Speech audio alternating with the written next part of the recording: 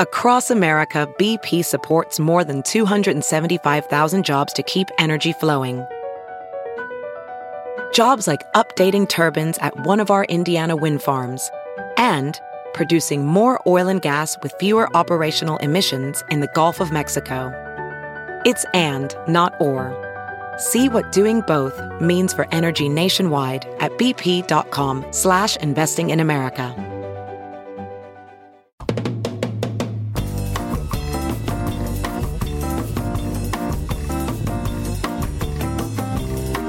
Yes, indeed. It is Tuesday, March 19th, and live from the Chicago Reader Chicago Sun-Times studio on Racine Avenue, this is the Ben Joravsky Show.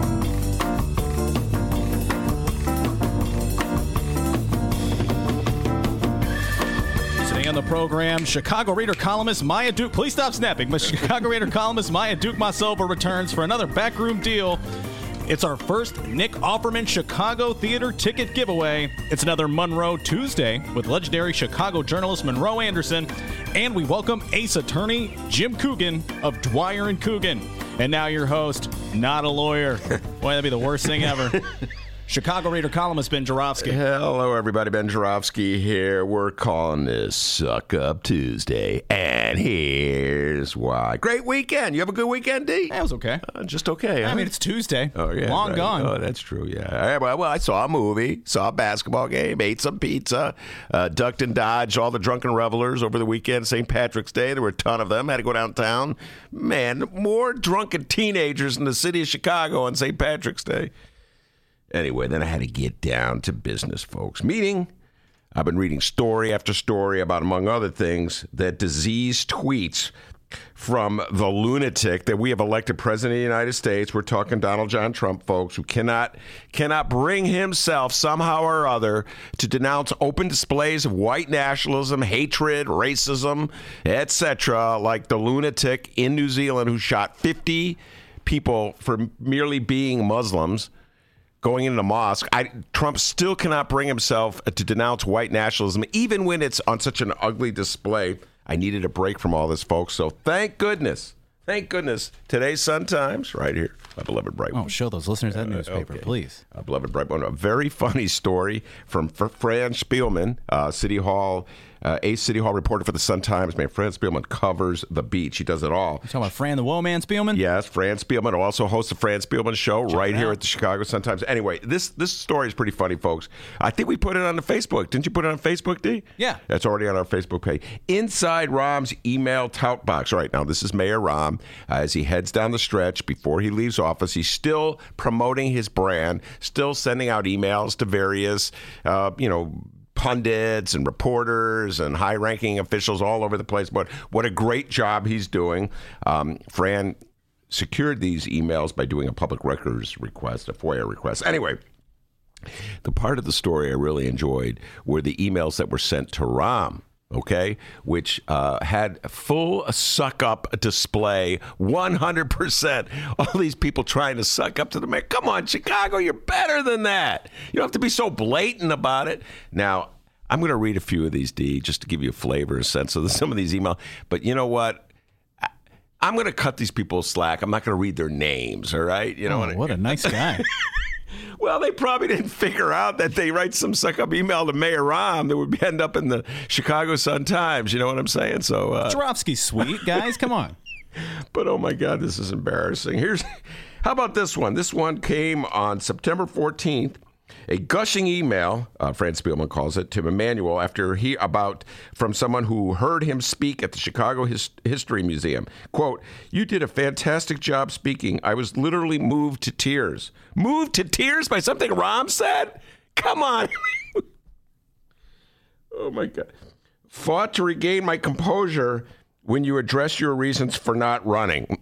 Oh, my God. Okay, his reasons for not running, I'll tell you why he didn't run. It had nothing to do with wanting to spend more time with his family or whatever he said. The poll showed he was going to lose. That's why he didn't run. No, don't waste any tears for Rahm on that decision.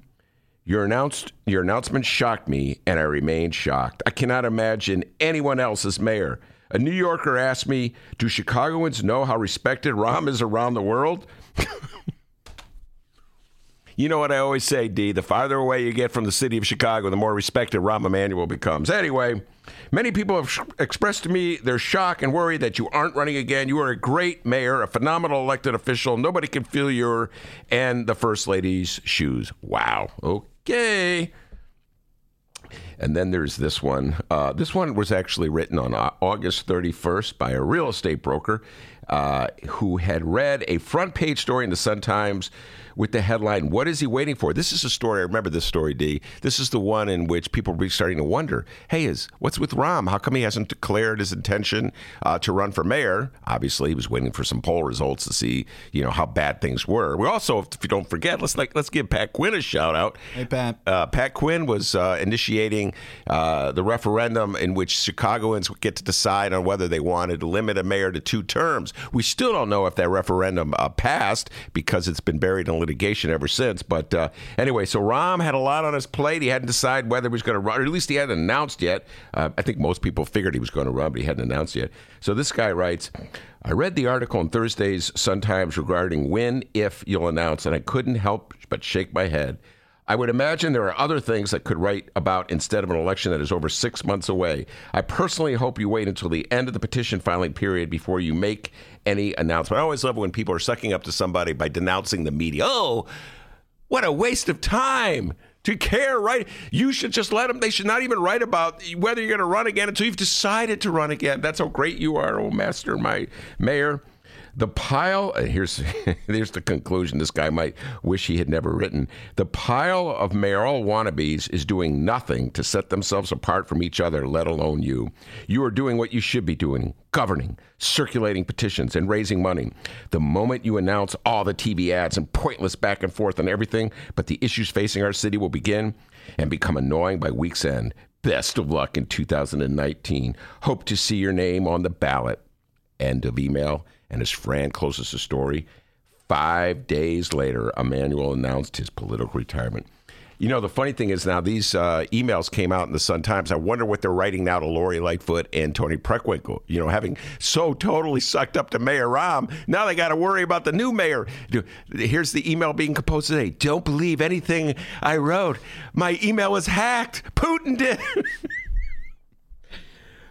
Come on, Chicago. You're better than that. You don't have to suck up to all powerful mayors. Anyway, we got a great show today, D. We've switched everything around. Monroe Anderson, he'll be in here. He'll be talking Trump. Maya Dukmasova will be back. We switched her to I know, it's so complicated. She'll be talking Rahm, and a mayoral election. Tony and Lori, a lot of political talk from her. And, of course, ace attorney Jim Coogan. I've been waiting for this for a long time.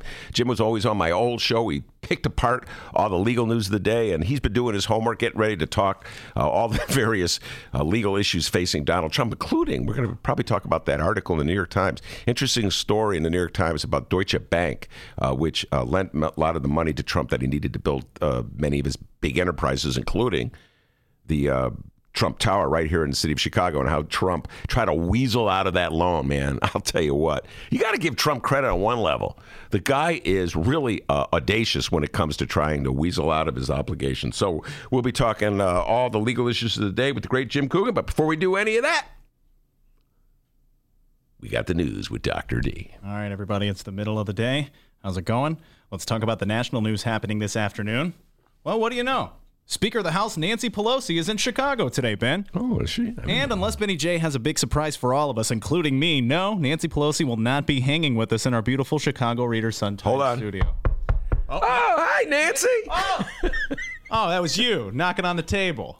Knocking on heaven's door. Nancy Pelosi. You can read about it. It was in Lynn Sweet's column in the Sun-Times today, D. Sadly, Nancy Pelosi will not be hanging with us in these studios here. Maybe next time. No, Pelosi's in town to headline a fundraiser for House Democrats with events in the city coming up for Democratic 2020 presidential hopefuls Jay Inslee and Kirsten Gillibrand. Jay Inslee from Washington, Kirsten Gillibrand from New York.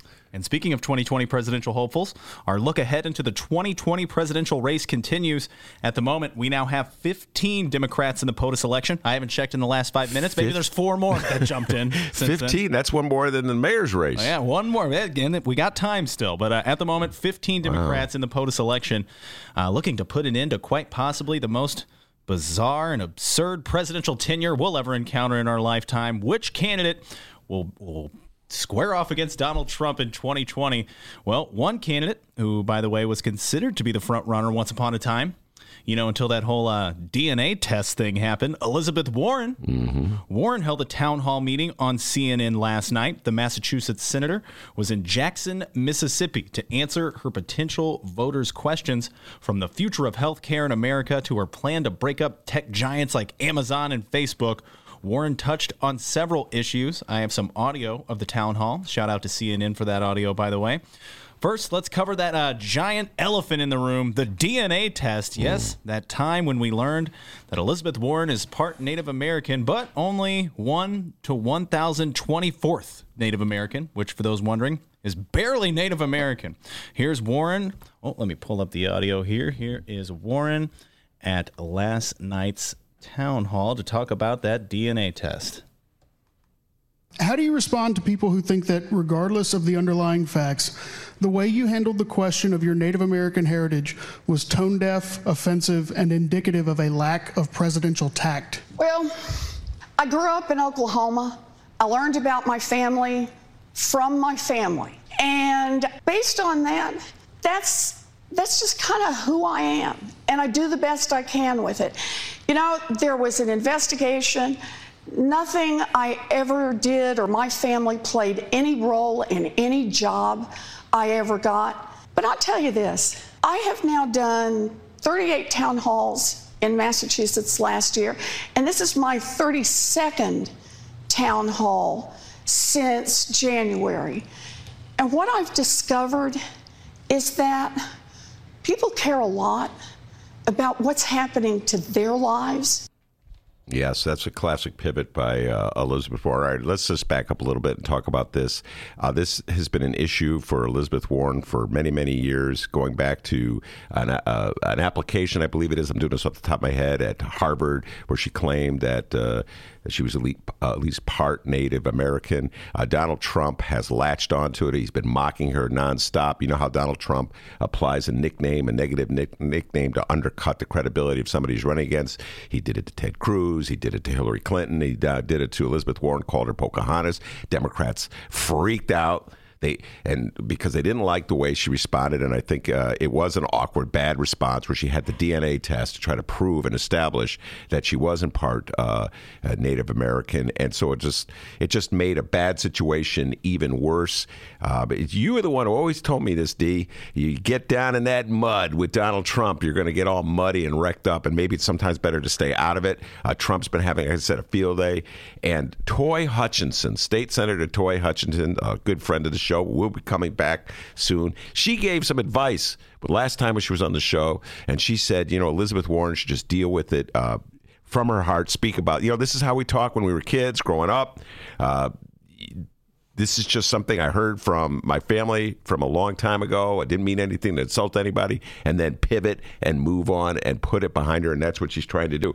The interesting thing about that bit, who was the you don't know, the interrogator said presidential tact. I that was pretty funny. I wrote that down. In the age of Donald Trump, presidential tact. I think that the bar is pretty low. The bar has just been eradicated in regards to tact. So in the age of Donald Trump.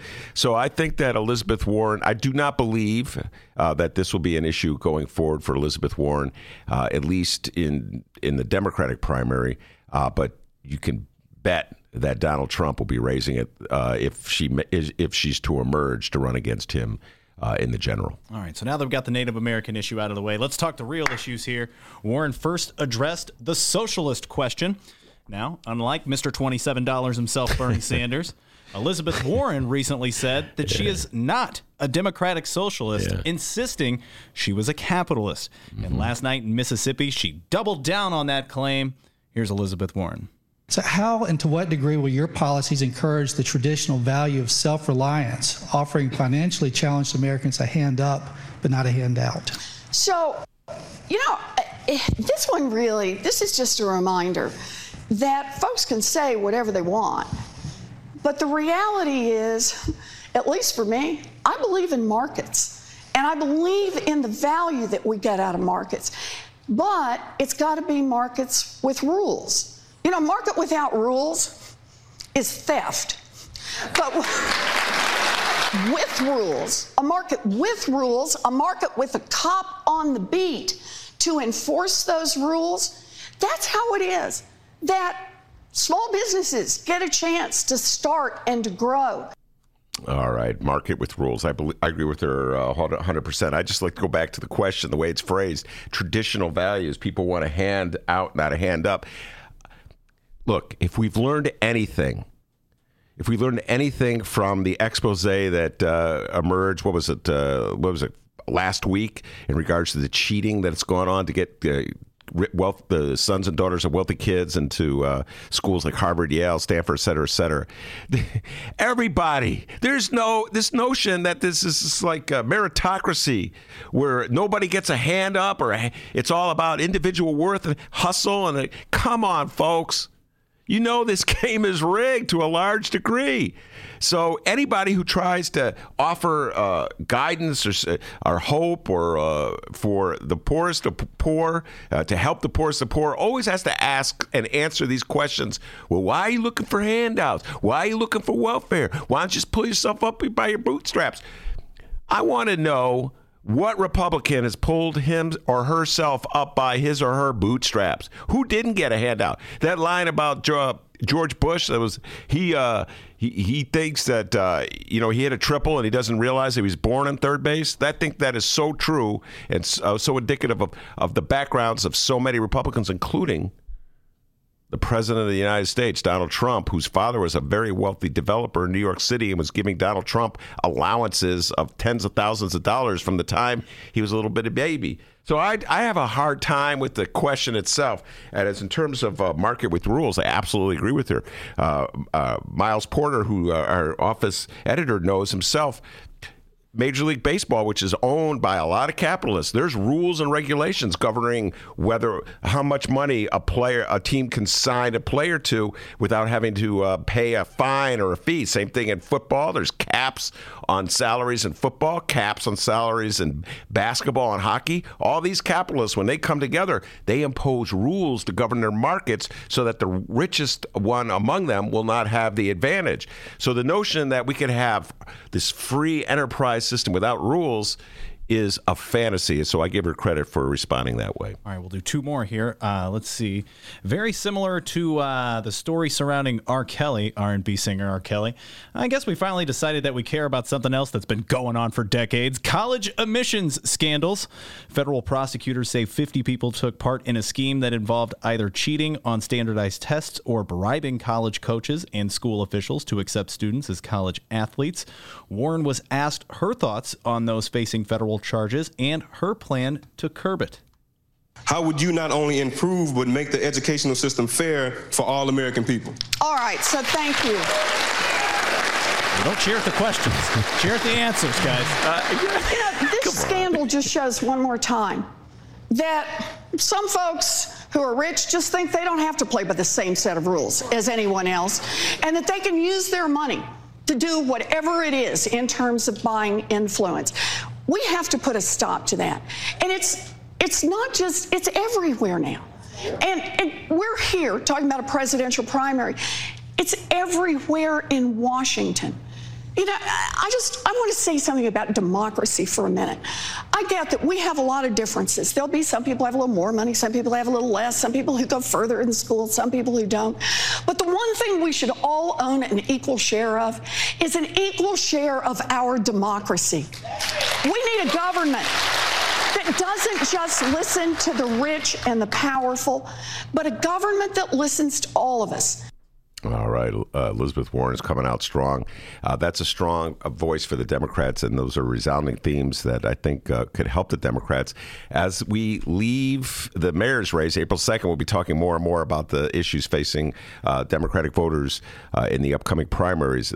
On the front page of the New York Times is a headline that kind of gets at the heart of everything. Democrats split over health care at a key moment. Medicaid for all feud. This gets at the heart of sort of the split between the moderates and the Elizabeth Warren types, the Bernie Sanders types. in the Democratic Party, though Bernie technically is not a Democrat. Isn't that right, D? He's not a Democrat, but he's running in the Democratic Party primary. Anyway, this gets at the heart of things. How far to the left are the Democrats willing to go in this upcoming primary, in this upcoming congressional session, without fear of alienating the middle? So this is a conflict that's going to be at the heart of Democratic politics for the next year or so. All right, and finally, during her CNN town hall speech in Jackson, Mississippi, Massachusetts Senator and now 2020 presidential candidate Elizabeth Warren was asked about the I word, impeachment, and Donald Trump. What is your position on the impeachment of Donald Trump? Sharing the questions again. So we have a report that is due from the special prosecutor any day now. Understand that investigation from Mr. Mueller has produced already, I believe it's 34 indictments or guilty pleas. This is a serious investigation. We need to protect him in finishing that report, and then that report needs to be made public to the American people. When we get it, we will know what to do with it. Yes, indeed. Publicize the Mueller report. That's about the best answer you could give to a question like that. But, I'll tell you what, the cheers from the audience. This is the one unifying theme in the Democratic campaigns as we head down the road to the showdowns is Democrats dislike Donald Trump. I think you could say that. And the impeachment fervor is strong. And, the Democratic candidates have to be cautious. You don't have to worry. You don't want to get too far ahead of it. So they're all playing that game. Well, we have to see the Mueller report, Yeah, we're going to have to wait to see for that Mueller report. Wait, what's that, Donald Trump? What did you say? Wait, hold on, what? No collusion. Oh. Okay, nope, that's all you need to know. All right, Trump said it. Must be true. It's got to be true. All right. Now, of course, we'll keep you posted on this story as today's program rolls along. Also, right now on both our Twitter and Facebook pages, we're doing a poll, a Twitter poll, and boy, this millennial is stepping up his game, Ben. A Facebook poll. I did that as well. Whoa, you are really millennial. I'm trying, man. You're feeling your inner millennial. I'm literally trying as hard as I can. I've tweeted and deleted so many times, but no, a Facebook and Twitter poll, Elizabeth Warren for president? That's the question. You got 3 options on the Twitter page, yay, nay, or meh. Okay. And I couldn't add meh to Facebook, so it's just yay or nay. All so right. Please feel free to weigh in on that poll and leave us your responses as well. Now, like I said, we'll keep you posted on that story as today's program rolls along. But Benny J, you wouldn't happen to be ready to find out what's going on in Chicago and or Illinois, would you? I was born ready. It's never a bad answer.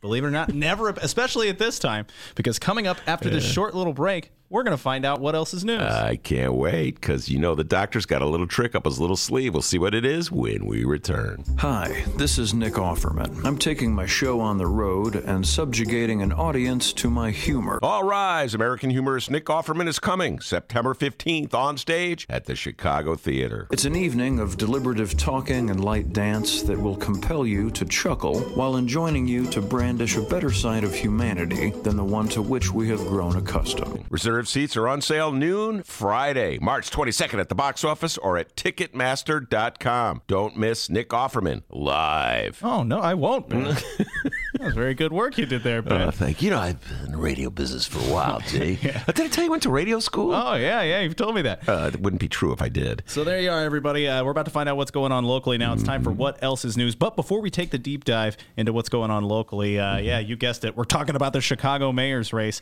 We have to talk about an event happening in Chicago. This one way after the election. You just heard the little commercial there. Nick Offerman. That's right. He's going to be in town September 15th at the Chicago Theater. And actor, comedian, entertainer Nick Offerman, a.k.a. Parks and Recreation's Ron Swanson, will be in town. He'll be performing at the Chicago Theater for what I'm sure will be a hilarious performance. And the press people behind the scenes, well, they were kind enough to throw some tickets our way to give away to our listeners. We actually have 3 pair of tickets to give away. And our first Nick Offerman ticket contest will begin in the second hour of the program, all right, the 2 o'clock hour.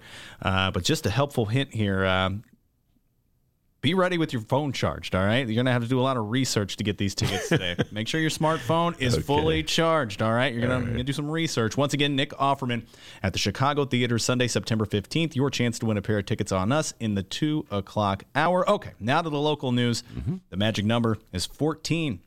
Yes, 14 more days until Chicago has a new mayor. It's Cook County Board President Tony Preckwinkle or former Chicago Police Board President Lori Lightfoot. Who's going to win, everybody?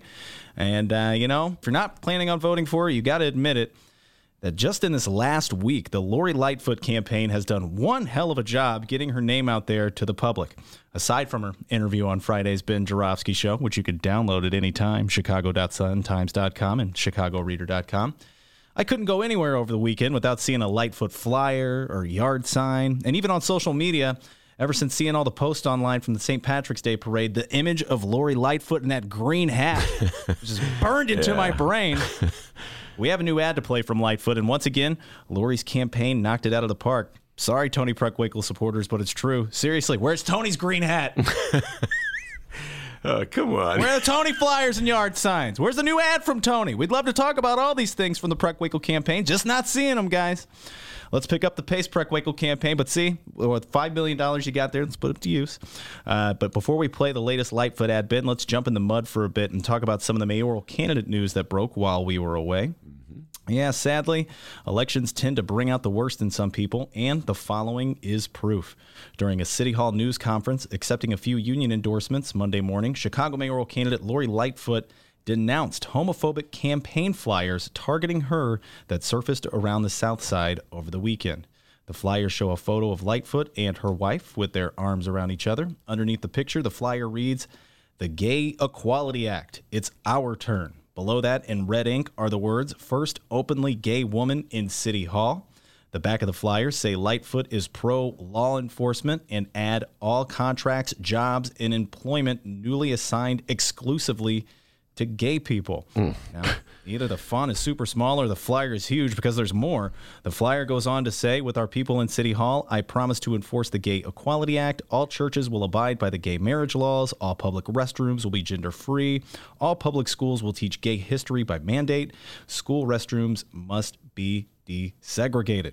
During our news conference Monday, Lightfoot responded by saying, quote, "Any attempts by anyone to propagate hate, we have to stand together as a city and denounce it unequivocally, because hate can have no place in our city." Tony Preckwinkle has denied having anything to do with the literature, saying, quote, "I condemn them, have nothing to do with our campaign," Preckwinkle said of the literature on Monday. "It's disgraceful. I have no idea where it came from. And as I said, it's despicable." All right, Ben Joravsky, what say you? Well, first of all, we're going to be talking about this at greater length with Maya, who's in the studio already, feverishly preparing for her appearance, and Monroe Anderson. I'll throw it out to him as well. Obviously, it's just despicable. It's stupid. I'm not sure who is going to be swayed by this flyer. And I believe Tony Preckwinkle. I do not believe in any way that Tony Preckwinkle campaign has anything to do with this. It does remind me in some ways, I'm curious what Maya thinks about this when we bring her on. It does remind me some ways of attempts to try to sway black voters to vote for Rahm Emanuel in 2015 by saying that Jesus Chuy Garcia was going to give all city contracts to Mexicans and Hispanics and Latinos, et cetera, and so playing upon fears and prejudices that may exist in the black community. That was an attempt by some political strategist back in 2015, but this one is even lower than that one.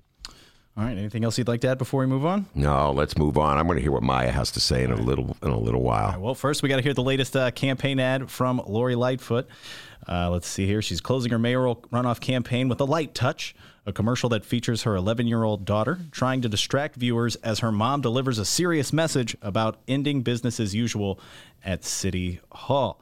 All right, it's another one of these ads where they have one of these hip little 1 or 2 word titles. The ad from Lori Lightfoot is titled Focus. I'm Lori Lightfoot, and I'm running for mayor for our daughter's future and all Chicago's children. That's why nothing will distract me from bringing real change to Chicago by breaking the grip of Ed Burke and the corrupt political machine. Focusing on public safety in every neighborhood, investing in our local schools, and making sure families can afford to stay in the city. The politics of the past haven't served us. It's time to bring in the light. Oh, you liked it. I'm sorry, just that laugh at the end by Lori Lightfoot.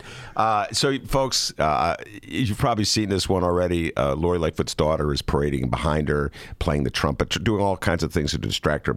And then this is the part that, obviously this is an attempt to humanize Lori Lightfoot. Maybe they're already thinking about that anti-gay flyer that was coming out, an attempt to just make her seem like an absolutely regular, ordinary human being. Because most Chicagoans don't know Lori Lightfoot. This is the first time they're meeting her as she's running for mayor of the city of Chicago. Most Chicagoans know who Tony Prewinkle is. She's been around the political scene for a long, long time. But the little side for me, and I'm curious what Maya has to say about this later, the little girl's doing a dance, all right? So in each newspaper account, of this campaign, on this ad, Gregory Pratt and Fran Spielman, Gregory Pratt from the Tribune, Fran from the Sun-Times, point out that it's called flossing. I did not know the name of that. I'm like, what? Flossing? Yeah. I knew that would wake Maya up. She's like, I knew what flossing is. Anyway, I never heard of flossing, so I had to go look it up on the internet. What's flossing? Well, you're not surprised that Ben's never heard of something that's current, right? I did not know that. Sorry, Maya. But anyway, I did not know what flossing was. It kind of irritated me that Gregory Pratt and Fran Spielman knew about it before I did. Oh, but how's that Instagram page going, by the way? The one thing he's in charge of. I got Twitter and Facebook. He's Instagram. Some flossing gifts on his Twitter. Okay. I'm just going to say this about flossing. I'm just going to throw this out there, millennials or younger millennials. Even, what are they called if they're younger than a millennial? This is like ZZ top, because this is younger than Z's. Anyway, flossing, it's like the twist. Do you know what the twist is? It's all it is the twist. Oh, boy. Chubby Checker references today on the Ben Jarofsky Show. Very good. That's awesome. That's one of Maya's favorite songs, The Twist. Really? Yeah, all right. Never knew that. All right. So Maya didn't know it either. Ben Jarofsky, I'm going to put you in the hot seat here. Yeah, flossing. Right? I love flossing. We're done talking about flossing, all right? Yeah. On a 1 to 5 scale, what do you rate? By the way, 1 star being awful, 5 being amazing. Yeah. What do you rate? Well, I think I think I give it a 5 for effectiveness in humanizing Lori Lightfoot. Personally, I don't go. I mean, I know you have to do this. This is about politics. I like to stick to the issues, but it's very effective. I got to admit, when the kid's blowing the trumpet and doing the flossing. Yeah, Ben gave it a 5 for the flossing. For the flossing. But, folks, I always thought flossing was a dental thing. Oh, anyway. He's got a million of them, guys. We just got started. Get ready. Good Lord. All right, but just like that, you're now in the know of what's going on in Chicago, and now you will have an answer the next time someone asks you, hey, what else is news? All right, very good. Let me tell you something, young man. Okay. All right. Something that Jim Coogan, our guest at 2:30, agrees. Jim. Something that Coogan Bluff, yes, that's where the Giants used to play their baseball games. He's hip, isn't he, guys? And something that Bluffy the Vampire Slayer says. Did you call her Bluffy the Vampire? That was like a joke, Bluff. Anyway, they all agree. You did a great job. Give yourself a raise. Nick Offerman, who needs to see him? Go check Ben Jarofsky out at the Chicago Theater. Nick Offerman. By the way, we're the Millers. Best Nick Offerman comedy of all time, even though he's not the star of it, but he's still pretty funny. Anyway, they all agree, and Nick Offerman agrees as well. You did a great job. Give yourself a raise. Take it out of petty cash. We got Maya on deck. We'll be right back.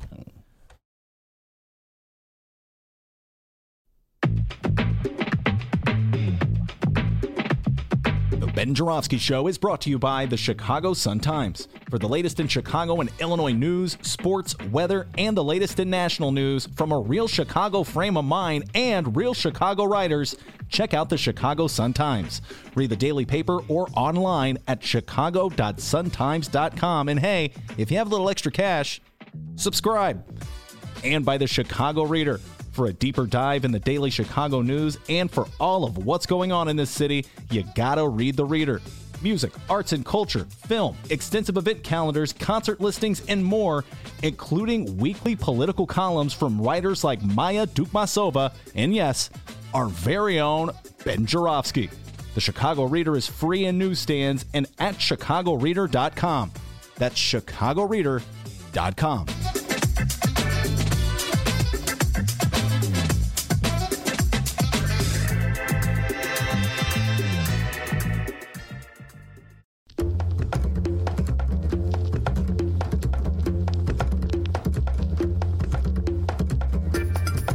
Hey there, producer Dennis here. Thanks for finding and listening to the brand new Ben Joravsky Show. All right, so here's how this works. The Ben Joravsky Show live streams on the Chicago Sun-Times YouTube channel Tuesday through Friday, 1 until 3 p.m. Once the show is over, you can listen to the replay on our YouTube channel, or we throw it online for you to download by 4 p.m. Where can you download the Ben Joravsky Show, you may be asking yourself? Well, you may be asking yourself a fantastic question. You can find previous Ben Joravsky shows and guest interviews through several outlets. The Chicago Sun-Times online, chicago.suntimes.com, the Chicago Reader online, chicagoreader.com, and wherever else you listen to your favorite podcasts. Apple Podcasts, Google Play, pick one. Just search for the Ben Joravsky Show. J-O-R-A, V as in victory, S-K-Y. So, let's recap. Tuesday through Friday, 1 until 3 p.m. Live streamed on the Chicago Sun-Times YouTube channel and downloadable by 4 at chicago.suntimes.com, chicagoreader.com, and wherever else you listen to your favorite podcast. Yes, the Ben Joravsky Show is back. We're live and downloaded. Tell your friends and enjoy the rest of the show.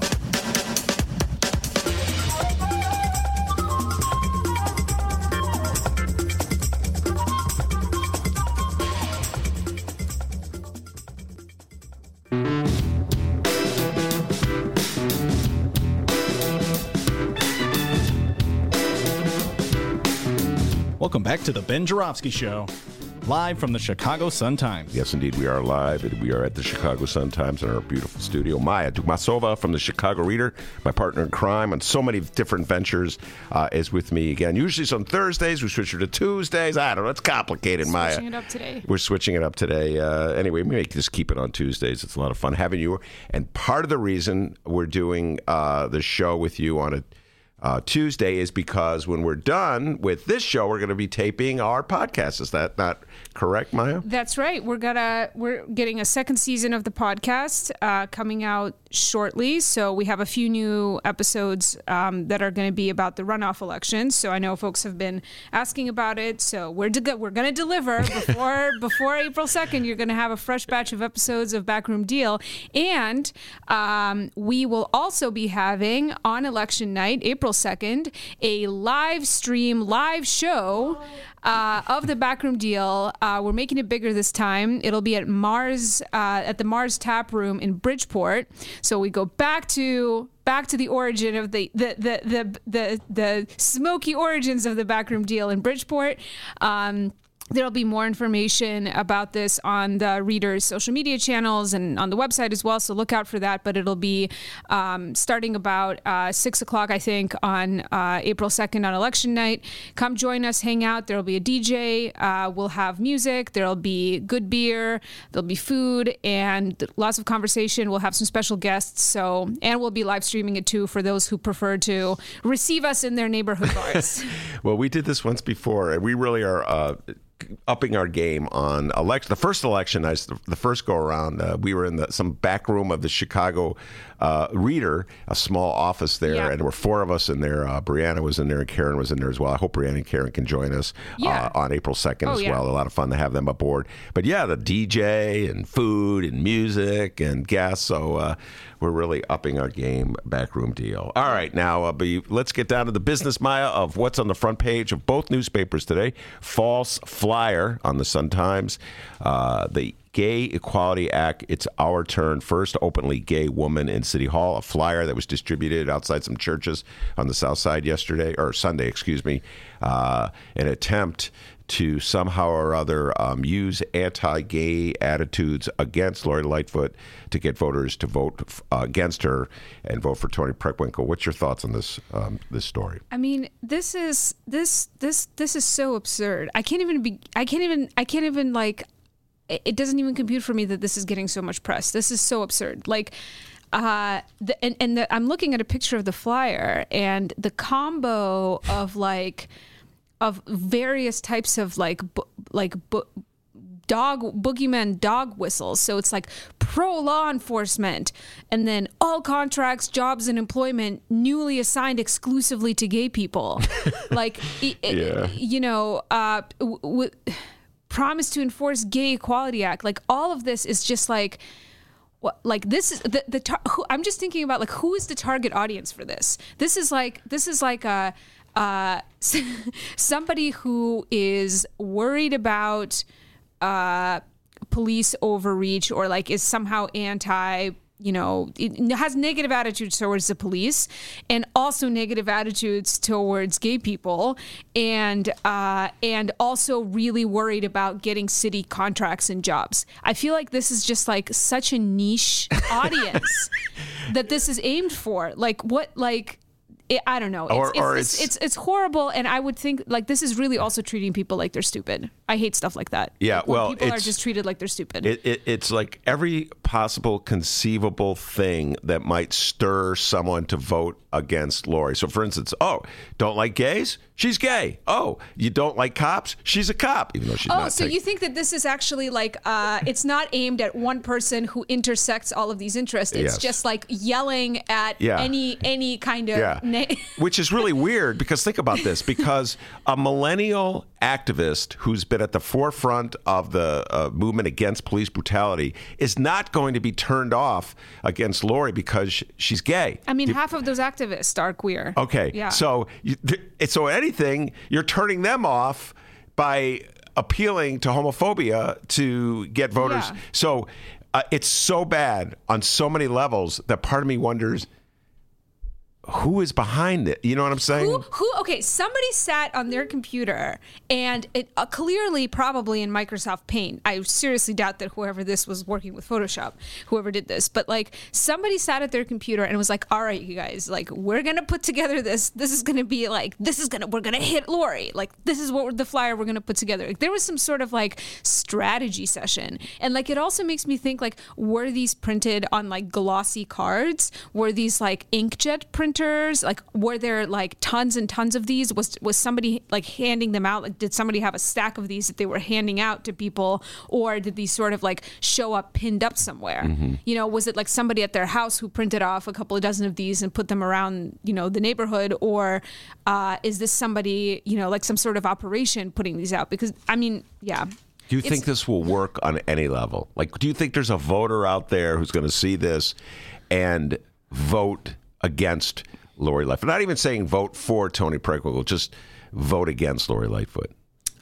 Well, so this was distributed. It says that they were distributed in some area churches. I'm guessing these were black churches that this was distributed. Oh yeah, absolutely. So this is okay. I'm not gonna. I don't think it's my place to speculate about whether or not there are people who have these kinds of positions who are like who hold a constellation of these kinds of views. But clearly, whoever made this thinks that this is going to work. Yeah. That there are people to whom this is an appealing message, who, are afraid of gay people and also don't like the police. I really don't feel like it's my place to say like, oh, like this is going to work or it isn't. But I don't know. I think this is really appealing to the basest kind of political rhetoric that you could have possibly appealed to, and I really do think that this is like treating people like they're stupid, as if at this point most people who are going to vote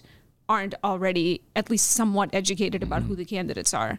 I mean, I'm sure there's some people who won't vote for Lightfoot because she's gay. Like, I'm sure there's some people like that out there, but they already know that she's gay. Yeah, what is this, breaking news? Yeah. Like, I don't know. Well, that's the part when folks talked to when Toni at the debate with Carol Maureen debate about a week ago. We may have talked about this last week, Maya, where Tony's, when they were asked, each candidate was asked to say something nice about the other candidate, and Lori said, "Oh, Toni did a great job with health care at the county." So she gave a very specific compliment about Tony's performance as a public official. Mm-hmm. And then it was Tony's turn. And instead of talking about anything that Lori had done as a lawyer or as a police board member or, was a federal prosecutor. She said, well, I appreciate that she's been honest about her sexual preference. And so immediately speculation was, well, so she was dog whistling. I don't know. Let's say she was.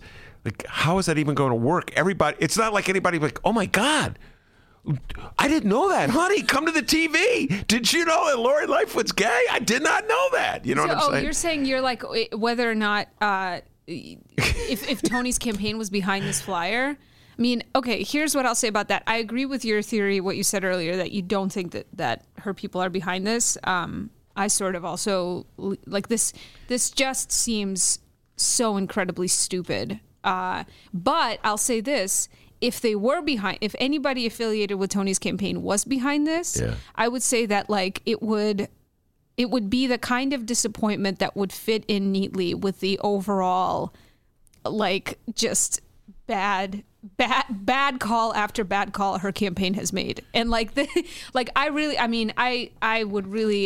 hate to think that political operatives operating on the level of vying to be, to place a mayor of the third largest city in the country in City Hall, like that those people would be operating on this kind of basis. Yeah, no, that would be truly doesn't speak well for Chicago. All right, that's the kind of political operatives we have running one of the main campaigns. Let's move on to a more substantive discussion about the ongoing campaign. Although I'm really dying to get your thoughts on Lori Lightfoot's daughter advertising. Oh, please, I don't want to talk about it.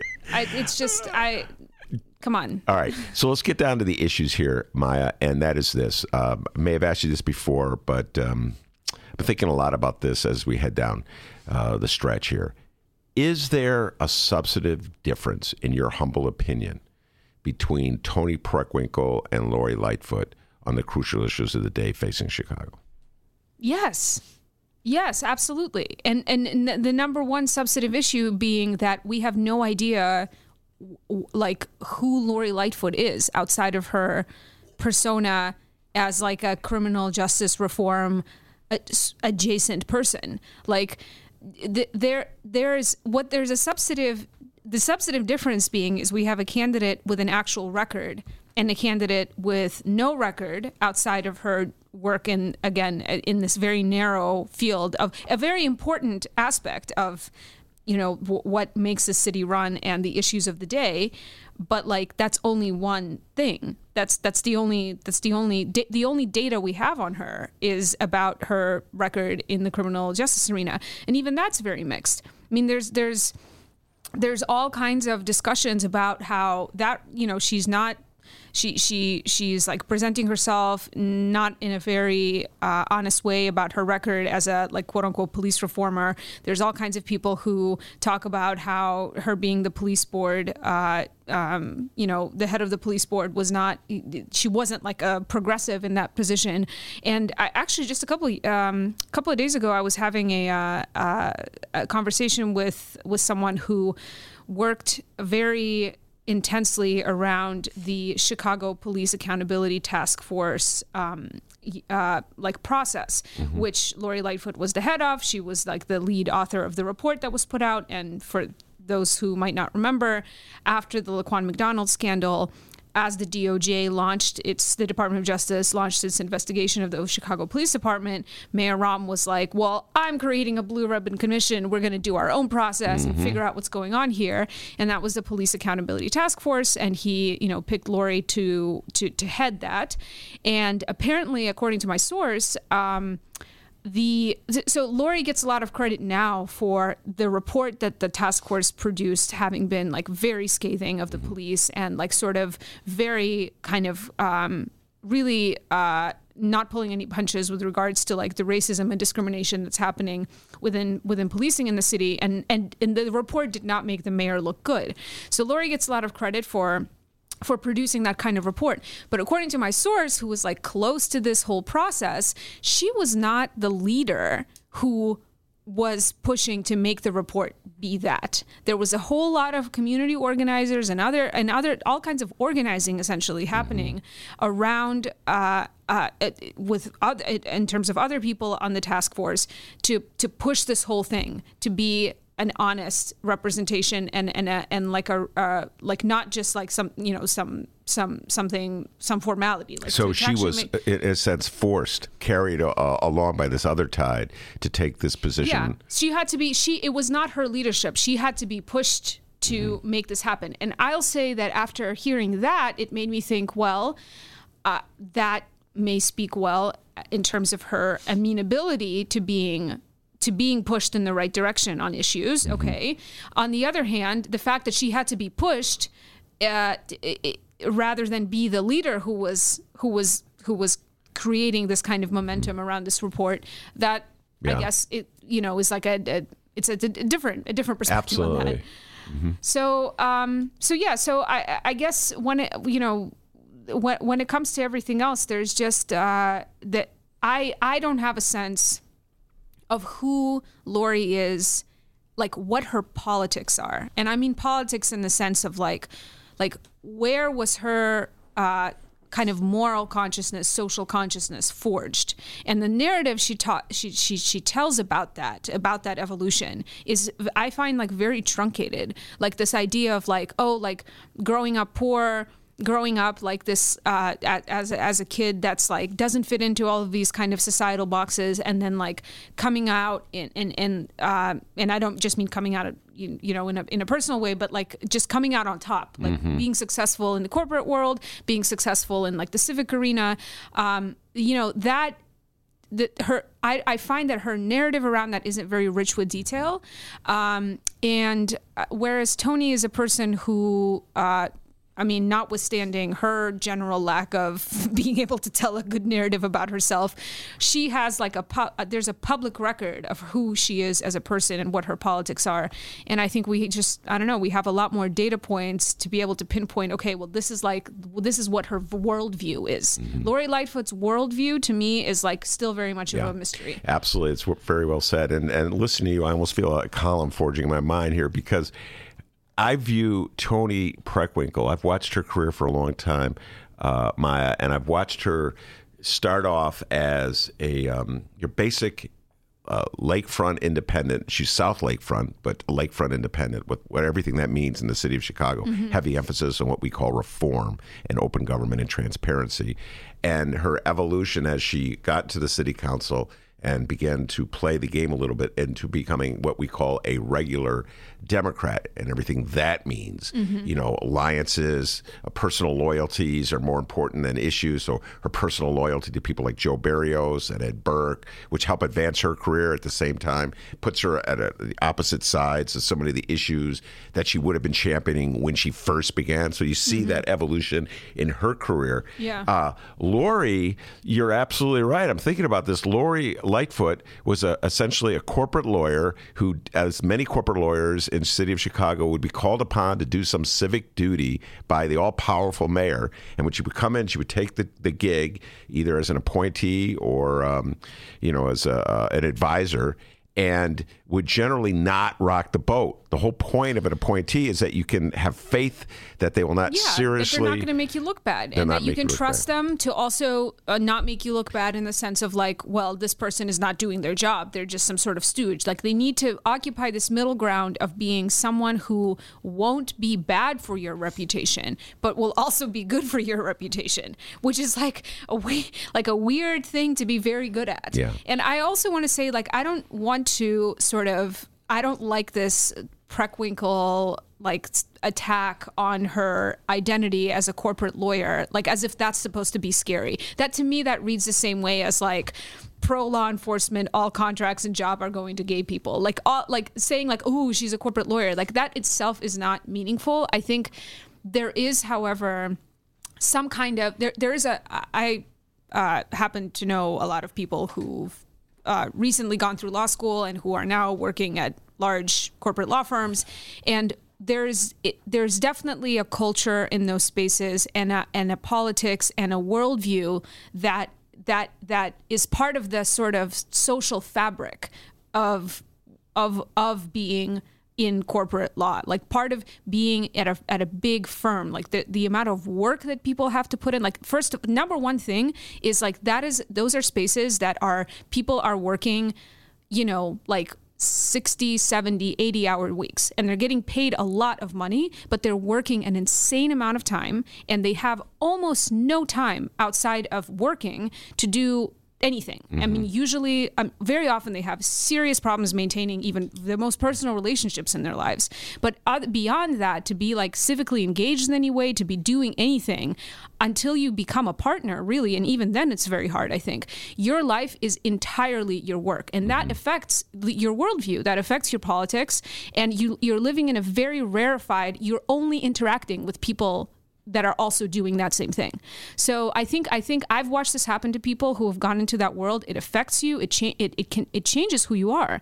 And I'm like very much that is, I think, the root of the key to understanding who she is understanding the culture of this lawyer culture that she comes from. But it's not because, she's like, whatever, rich and disconnected because she's a lawyer. There's more to it. Well, I would add to what you said this point, and it gets sort of all tied together. If you're a corporate lawyer in the city of Chicago over the last 20, 30 years, you're very mainstream in your outlook. And so what you just described is true. You're locked in. You have a certain worldview that's very limited because you're spending so much of your time doing work. But every now and then you may read the Chicago Tribune, or you may listen to something in WBEZ, maybe.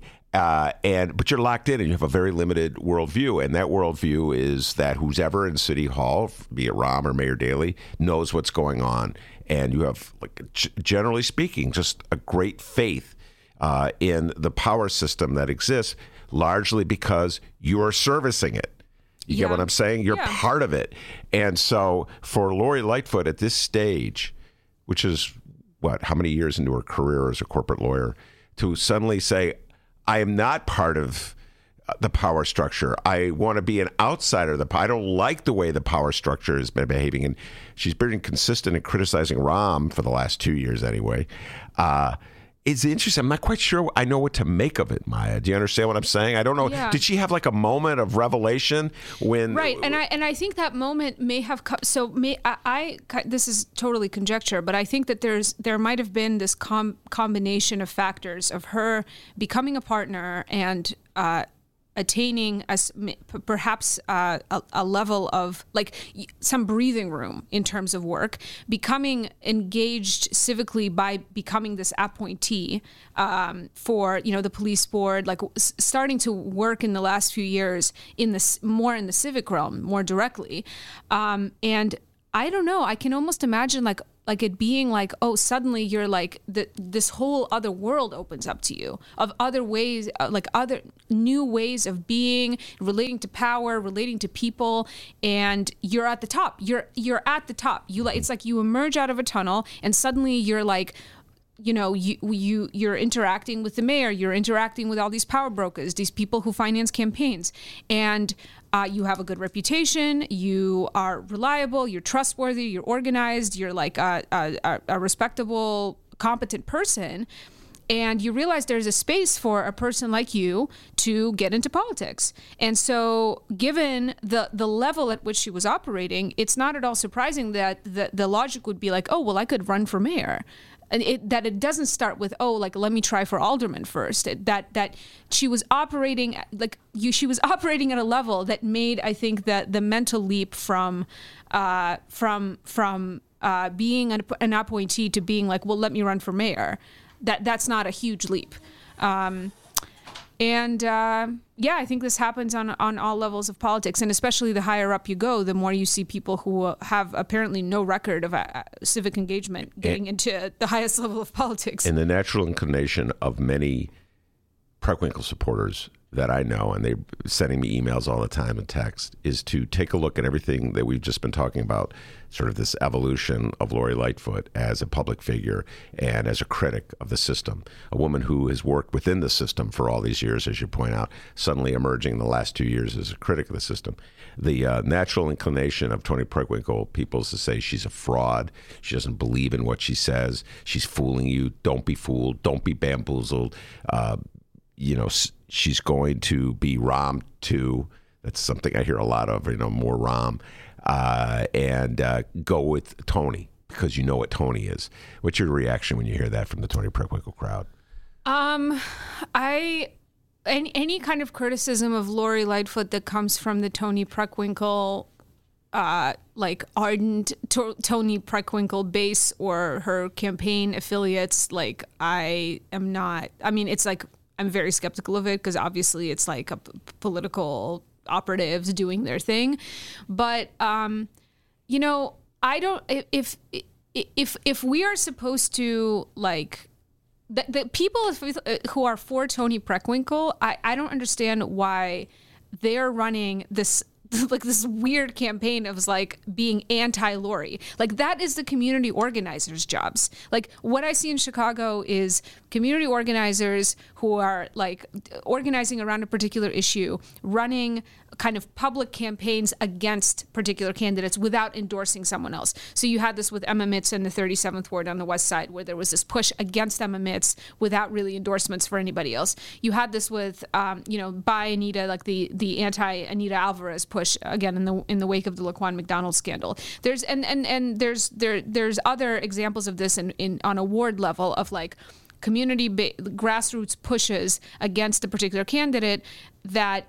Those can be very powerful. It can be an effective way to unseat an incumbent or unseat a kind of a popular figure, that you build up enough awareness that this person shouldn't be in power. But for an opponent's campaign to be running the message of don't vote for Lori when they should be focusing on why Toni is the person to vote for, that doesn't make any sense to me. And especially when you have the general media kind of buzz around Toni's campaign is so saturated with all kinds of unsavory things about her that then on top of that she's running a negative campaign. It's just not, and I don't know, it doesn't really add up. It doesn't make sense to me. And that's Maya Dukmasova from the Chicago Reader, my partner in crime. We will be doing a whole series of backroom deals, some more podcasts, more mayor's race talk, more aldermanic talk. Yep. We'll be appearing together April 2nd at, what's the name of the place again? At Mars Tap Room. It's the Mars Brewery in Bridgeport. That's exactly where we'll be, down in Bridgeport. Me in Bridgeport. Ben will be doing the floss, you guys. Oh, Come wow. through. Yeah, I'll be doing the floss. I'll be doing the twist, okay? I'm a twist guy. Maya's a flosser. All right. But Maya's not going to discuss that commercial, all right? She's not going to say whether she likes it or not or worked on any level anyway. I guess we'll have to hold off for another time, Maya. Your analysis of these emails, these are hilarious. Have you seen this article? We didn't talk about the emails Oh, my God. national political scene. Well, really fast then. I got to ask you, as long as you're here, we spent a lot of time talking about Elizabeth Warren. Dennis was playing some clips of her speech and appearance in Jackson, Mississippi over the weekend, some of the ideas she's laid out. I have to admit that I am encouraged by her campaign and the ideas that she's articulating very forcefully, very sharply, and talking in a very specific, clear way, in my humble opinion, Maya, about the need to have a more fair distribution of everything in our society. What's your thoughts about this early stages of Warren's campaign? Yeah, I feel the same way. And I'm actually even more... what's even more heartening is to see that she's not the only one. The fact that this is we've got Bernie Sanders and Elizabeth Warren both sort of, representing this message of, okay, how can we get more wealth redistribution in this country? How can we fundamentally change some of the ways the country works so that this isn't just constantly reconcentrating wealth and power in the hands of just a few people. And I think it's exciting because you have the sort of demographic changes in the country. The country's getting less white. It's getting the millennial sort of generation is whatever you might say about them not voting enough now. Like this is the biggest demographic of people who are going to be deciding elections in the decades to come. And I think as millennials age, they'll vote more. That just tends to happen. And people, these are people who've grown up with the internet, who've grown up much more exposed to the rest of the world, and see that there's different ways of living, that there's across the border in Canada, in various parts of Europe, there in Latin America, there's places where you don't have to get into tens of thousands of dollars of debt to get a medical problem serviced, that you don't have to get into tens of thousands of dollars of debt to get a college education. The idea that it's like anti-American for these services to be provided free of charge or at very low cost by the government, like that is not something that resonates with younger people. And I think that's a good thing. Like there's I think we're like reacquainting ourselves with some ideas that really like gave us the labor movement in this country, that gave us the middle class in this country, and that have really been eroding over time through some very effective messaging from the right. But to me, Elizabeth Warren and Bernie Sanders, they both kind of represent this like mainstreaming of some stuff that we've really lost touch with and we need to reconnect with. Absolutely, especially when we consider we're about to give $1.3 billion to build some upscale development on the north side of Chicago. But that I will hold that for another time. Maya, thanks so much for coming on. Monroe Anderson is on deck. More political talk when we return.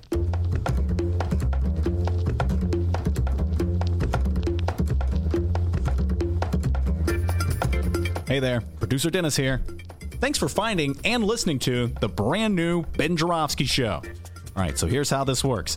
The Ben Joravsky Show live streams on the Chicago Sun-Times YouTube channel Tuesday through Friday, 1 until 3 p.m. Once the show is over, you can listen to the replay on our YouTube channel, or we throw it online for you to download by 4 p.m. Where can you download the Ben Joravsky Show, you may be asking yourself? Well, you may be asking yourself a fantastic question. You can find previous Ben Joravsky shows and guest interviews through several outlets. The Chicago Sun-Times online, chicago.suntimes.com, the Chicago Reader online, chicagoreader.com, and wherever else you listen to your favorite podcasts. Apple Podcasts, Google Play, pick one. Just search for the Ben Joravsky Show. J-O-R-A, V as in victory, S-K-Y. So, let's recap. Tuesday through Friday, 1 until 3 p.m. Live streamed on the Chicago Sun-Times YouTube channel and downloadable by 4 at chicago.suntimes.com, chicagoreader.com, and wherever else you listen to your favorite podcast. Yes, the Ben Joravsky Show is back. We're live and downloaded. Tell your friends and enjoy the rest of the show.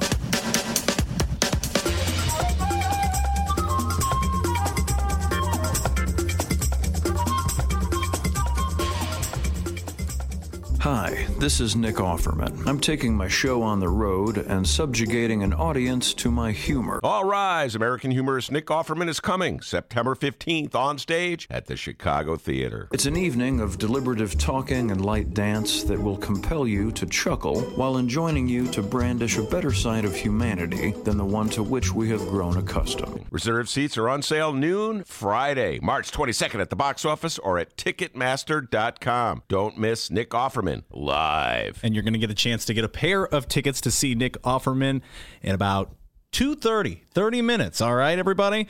But before we get going into hour number 2 of your Ben Joravsky Show for Tuesday, March 19th, we need to remind you that the Ben Joravsky Show was powered by unions, and a lot of them. All right? So before we do anything else, we'd like to thank the following unions for making this show possible. First up, the International Association of Machinists and Aerospace Workers. Not Aerosmith.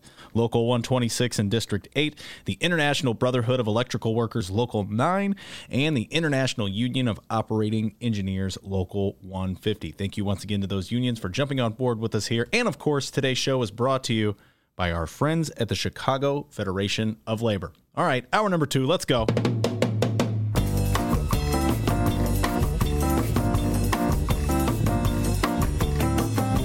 It is Tuesday, March 19th, and live from the Chicago Sun-Times Chicago Reader Studio on Racine Avenue, this is the Ben Joravsky Show.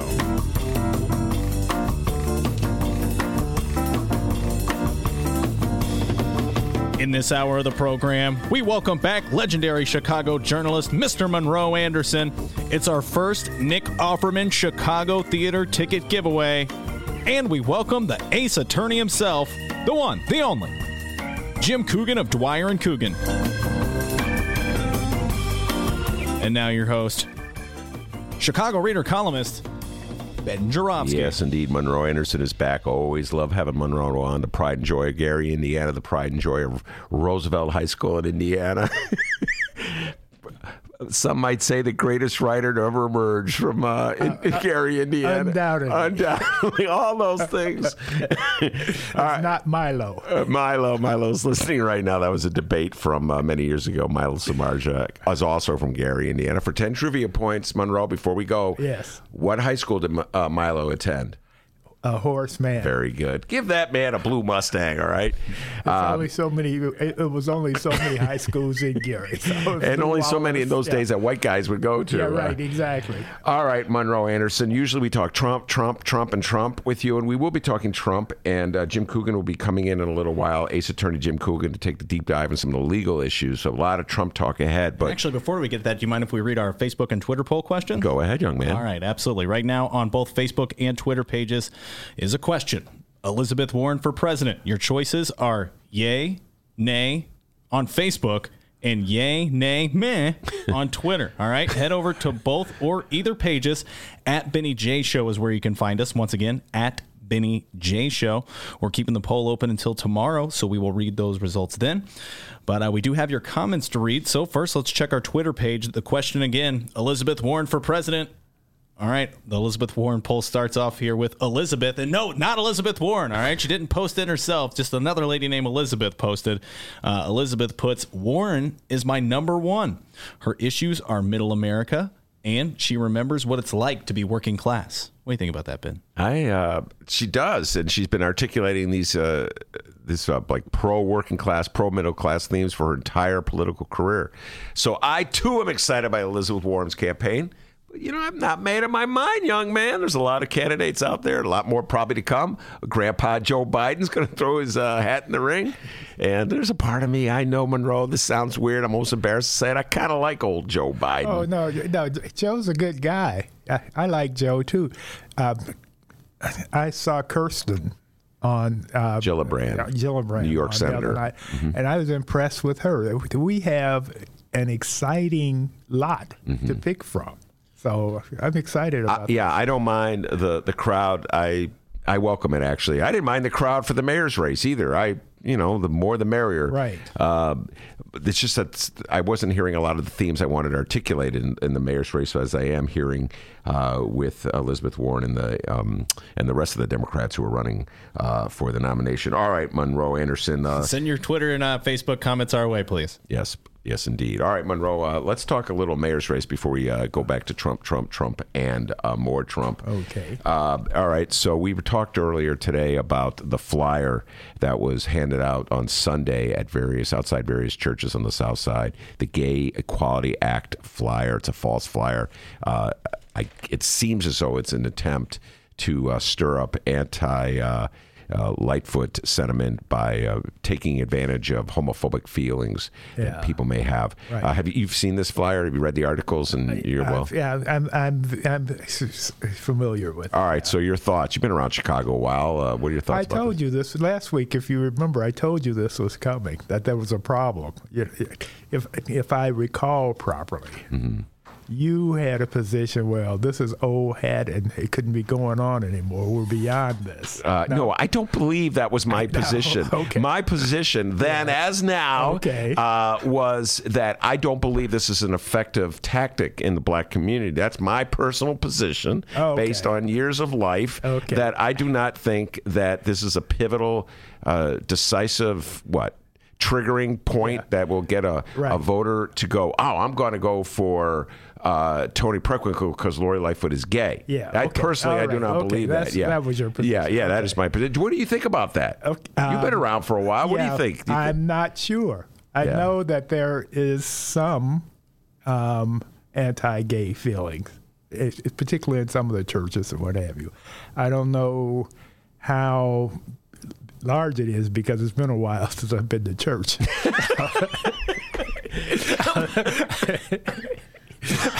A confession from Monroe Anderson. Right. Now, you're talking to a man who used to, when he took his kids out when they were young, little, and if they misbehaved, I threatened to take them to church where they learn the discipline of sitting and behaving themselves in a place. Oh, you just trying to torture your kids. Exactly. I say, okay, now I'm gonna if you don't quit fidgeting or talking or whatever you're doing, I'm gonna take you to church where you're gonna have to learn how to do this stuff, and it worked. So it's been a while since you've been to church. It's been a while since I've been to church. Yeah. Well, I don't think it's going to work. That is my position. Okay, yeah, that's a sound position, but I'm just not sure if it didn't have the possibility of working, they wouldn't be putting them out. Somebody's putting it. Let me put it to you this way.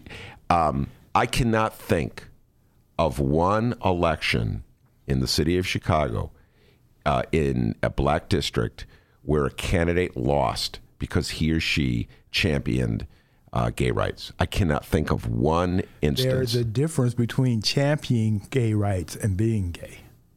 Fair enough. Yeah, and and I don't know.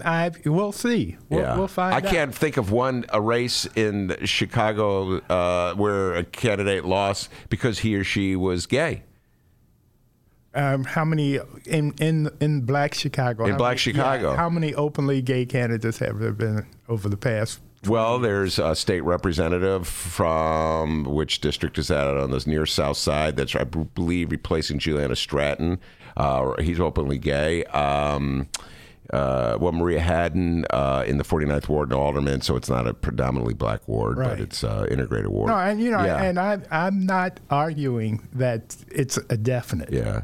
But I have a wait and see attitude. Yeah. All right. And the thing is, what's most critical is that Tony needs all the help she can get. Mm-hmm. A poll was released today.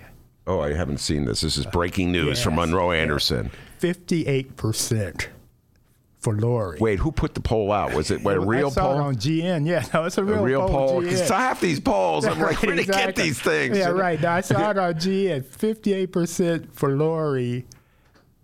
30% for Tony. Oh, wow. Okay. And then the rest were undecided. Undecided. Yeah. All right, people. By the way, I have to say this. I meant it. I think I may have alluded to this.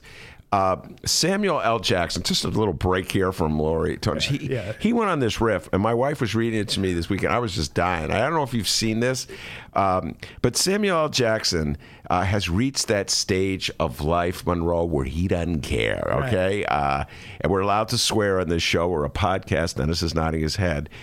Did you see this? It was an interview he gave with Esquire. I thought of you when I read this, because I believe you've reached that age as well, Monroe Anderson. You don't care anymore. Right. Well, remember Key and Pill had this routine during Obama's lame duck year. Yes. Obama don't give a... Yeah, right. Well, Samuel L. Jackson, it was an interview. He's discussing Donald Trump. Yeah. All right. And I don't know if there's audio on this. I'm just going to read you the quotes. D, can I say the swear words, or should I edit myself? I'm going to leave this up to your advice. I'd say edit yourself. All right. So let everybody else curse, not you. This mother beep is like ruining the planet and all other crazy ass beep. Jackson said, if you're not saying anything, then you're complicit, and I wouldn't give a beep if I were a garbage man and I had a Twitter account. I'd tweet that beep out. I'm not thinking about who I am and what my job is when I do that. Beep. And then my favorite part is they were asking him about antagonizing fans. Yeah. And Samuel Jackson said, I know how many mother beeps hate me, and they say I'm never going to see a Sam Jackson movie again. Yeah, we definitely would have got kicked off out of here. What the F? I know. What the F do I care? If you never went to another movie I did in my life, I'm not going to lose any money. I already cashed that fucking check. That's my favorite line right there. I already cashed that check, man. Burn my videotapes. I don't give a beep. Man, I love Samuel L. Jackson. Well, He did Snakes on a Plane. Did you ever? No, see that was Wesley Snipes. No, Snakes on a Plane was Samuel L. Jackson. Was that Samuel L. Jackson? Because Miles is nodding his head. Right. Okay. What was the Wesley Snipes one on a plane? I don't know. Passenger 57. Oh, my man. Right. He knows his Wesley Snipes. Right. Oh, God, Snakes on a Plane was one of the worst movies ever made. I know, but part of the thing is when they hired him, they wanted him to say MF because he became as a result of Pulp Fiction. Yeah. When he used the word, that's why his fans love to hear him curse. Yeah. And so they had a lot of MFs on Snakes. These MF Snakes on the plane. Yeah. Exactly. Say, hey man, are you gonna pay me? I'll do it. Exactly right. So he that's his brand. All right. In your opinion, who did MF better, Bernie Mac or Samuel Jackson?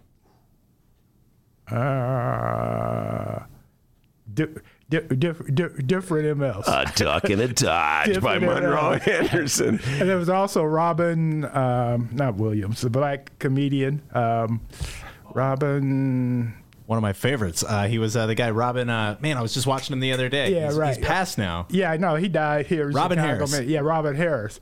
Yeah, Robin Harris had a good MF, too. Well, I'll tell you who has. He's the one who did, what you call them kids? Maybe's kids. I'm gonna tell you right now, hands down, the best MF is done by my dear friend Rick Stone. When Rick Stone goes on a run and the MF bomb is flying, I can see Rick as a contender. Hey, how about we change topics? Oh, I'm sorry. Let's move on to more important issues of the day, and let's go to Trump.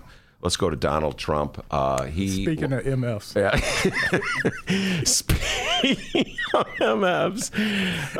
Yes, Donald Trump has lost his freaking mind, Monroe. Yeah. The tweets, he went on a tweet riff, and I'm not quite sure what this was all about. Go ahead. 54 over the course of the weekend. So Saturday and Sunday? Tweets. Yes, 54. Yeah. And about everything and anything. The thinking thought. The thinking thought as opposed to the unthinking thought. Exactly. Is that this Mueller thing is driving him crazy. Yeah. It's coming. Uh-huh. Like with Game of Thrones where they said winter is coming. Yeah. Well, Mueller is coming. And he's going absolutely nuts because he's done everything within his power to try to shut this thing down.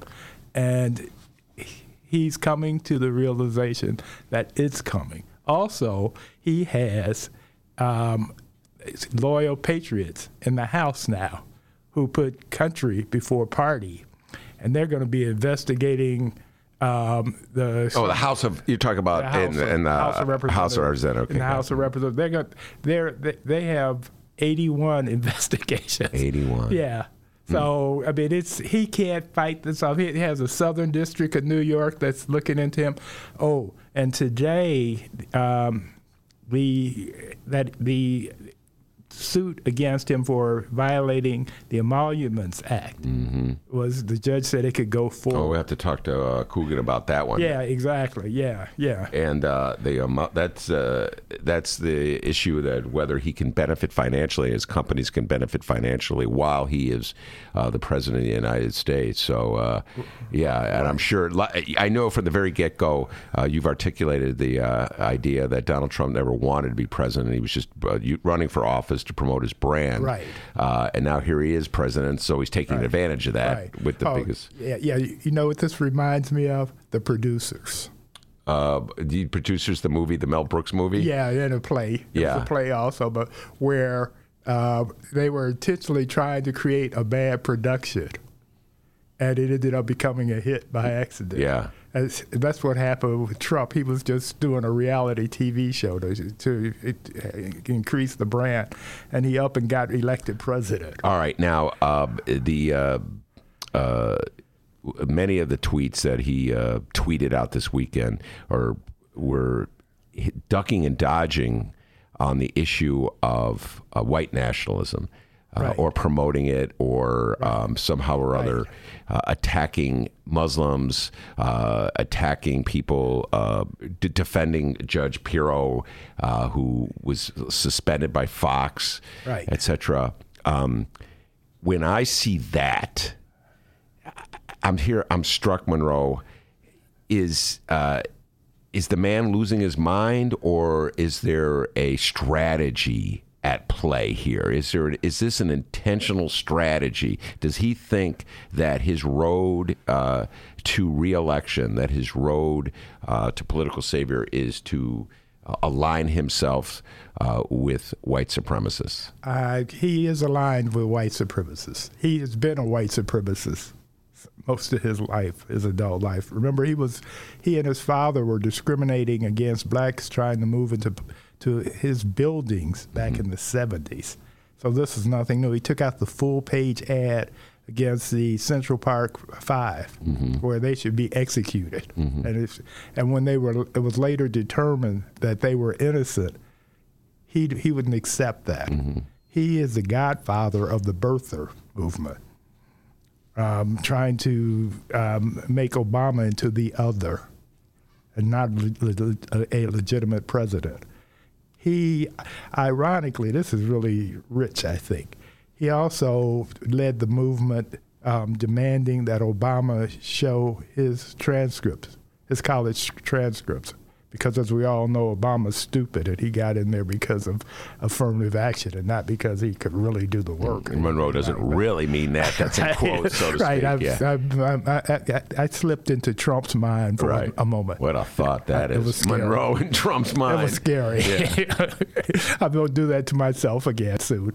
But anyway, the richness of it is that Trump had Coogan threaten all the schools. Michael Cohen threatened all the schools that had his grades to never, ever release them because they are so bad, I'm sure, that would be embarrassing. As when his tax returns are released are going to be embarrassing. Yeah. So do you think that the Republican Party will stick with him through all this? I mean, his inability to denounce, just forcefully denounce white nationalism, even in the face of what happened in New Zealand, do you think the Republican Party will stay with him on this? They're going to stay with him until they don't. And by that, I mean they are trying as hard as they can to circle the wagons around him. But there will come a day when the straw will break the camel's back. It may be next week. It may be 2 months from now, but it's coming. Because this man is corrupt. He's a traitor. He's a racist. He's a misogynist. I mean, there's a whole list of things that he is. And at some point, they're going to have to give up the ghost and say, bye-bye, Donald. What do you think it'll be, the Mueller report? It could be the Mueller report. Or another possibility is the Southern District indicts Don Jr. and Ivanka, and then they cut a deal with him. Well, if you step down, we won't send them to jail forever because they've done so much stuff. You think that's a possibility? Oh, that's a possibility. He has so many vulnerabilities. I do not believe that's going to happen. Why not? Why not? Why don't I? I do. First of all, I do not believe. Okay. First of all, now you know that the Southern District has a RICO investigation going on against the Trump family, the organization. Yeah. And Michael Cohen, I'm sure, is going to be abetting that investigation as well. He has many inside. He has been, right? Exactly. Yeah. And so what don't you believe? You think he'll throw his son and daughter under the bus? Yes. We had this conversation. I don't think he'll be as honorable as it's not honorable. No, as Tommy Chong, who did not throw his son under the bus and went and spent the time in the federal clink on the marijuana rap, so his son would not get into. I do not believe that Donald Trump has that kind of integrity. So I just don't believe that. It's not as much of an integrity. The truth of the matter is Trump is a wimp. I mean, for all the tough talk he does, for example, he has not, except on The Apprentice, he has never, ever, as president, fired one person face to face. Except on the president, on The Apprentice. The Apprentice. Yeah. But in real life, he as president, he has not fired one person. And I have fired somebody in my life. It's a hard thing to do. Yeah. To tell somebody, okay, you're out of here because you for whatever reason. So what he does is he gets other people to do it because he's not man enough to do it himself. And and then he tweets bad things about them when they're not around. He denounces them. Exactly, especially if they're dead. Yeah, especially if they're dead. My guest is Monroe Anderson. We're talking Trump. Ace Attorney Jim Coogan has entered the room. We're going to bring him on in a little while, broaden the conversation, get into some of the details about all the pending investigations against Donald Trump, sort of sift it out, sort it out, and figure out what's going on. So we'll be right back after this. The Ben Joravsky Show is brought to you by the Chicago Sun-Times. For the latest in Chicago and Illinois news, sports, weather, and the latest in national news from a real Chicago frame of mind and real Chicago writers, check out the Chicago Sun-Times. Read the daily paper or online at chicago.suntimes.com. And hey, if you have a little extra cash, subscribe. And by the Chicago Reader. For a deeper dive in the daily Chicago news and for all of what's going on in this city, you gotta read the Reader. Music, arts and culture, film, extensive event calendars, concert listings, and more, including weekly political columns from writers like Maya Dukmasova and, yes, our very own Ben Joravsky. The Chicago Reader is free in newsstands and at chicagoreader.com. That's chicagoreader.com.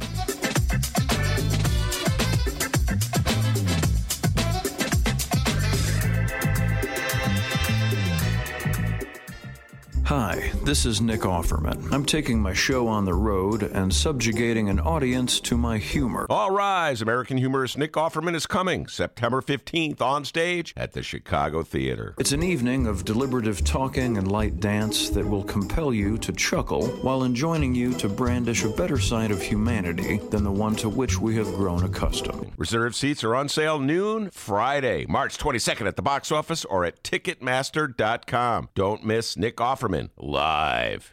All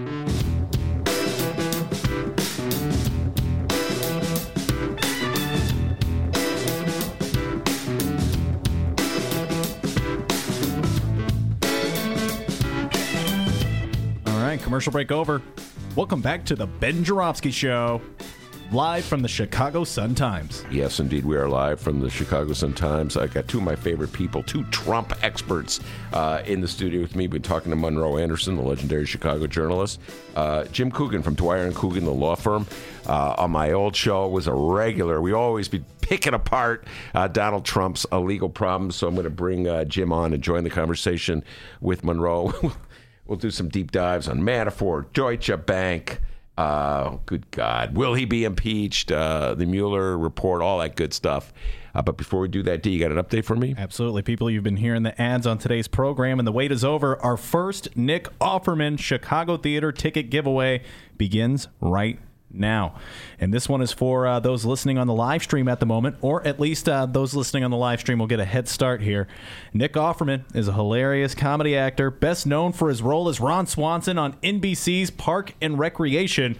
But to win our first ticket giveaway, name 9 other famous people named Nick besides Nick Offerman. We're calling this game 9 Famous Nicks. That's right. Head over to the Ben Joravsky Show Facebook page at Benny J Show, just in case Ben spelled that last name for him. Jorav as in victory, as my beloved Bulls did last night. SKY. There you go. Head over to the Ben Joravsky Show Facebook page. Leave us a post listing 9 other famous people. It could be actors, musicians, athletes, doesn't matter.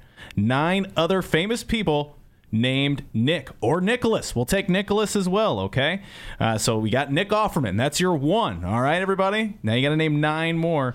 Our Facebook page and the first one to leave us their list of 9, once verified, is the winner. So once we verify it and everything looks good, and those are, in fact, 9 other famous people. Man, that has to be nonfiction, so, by the way.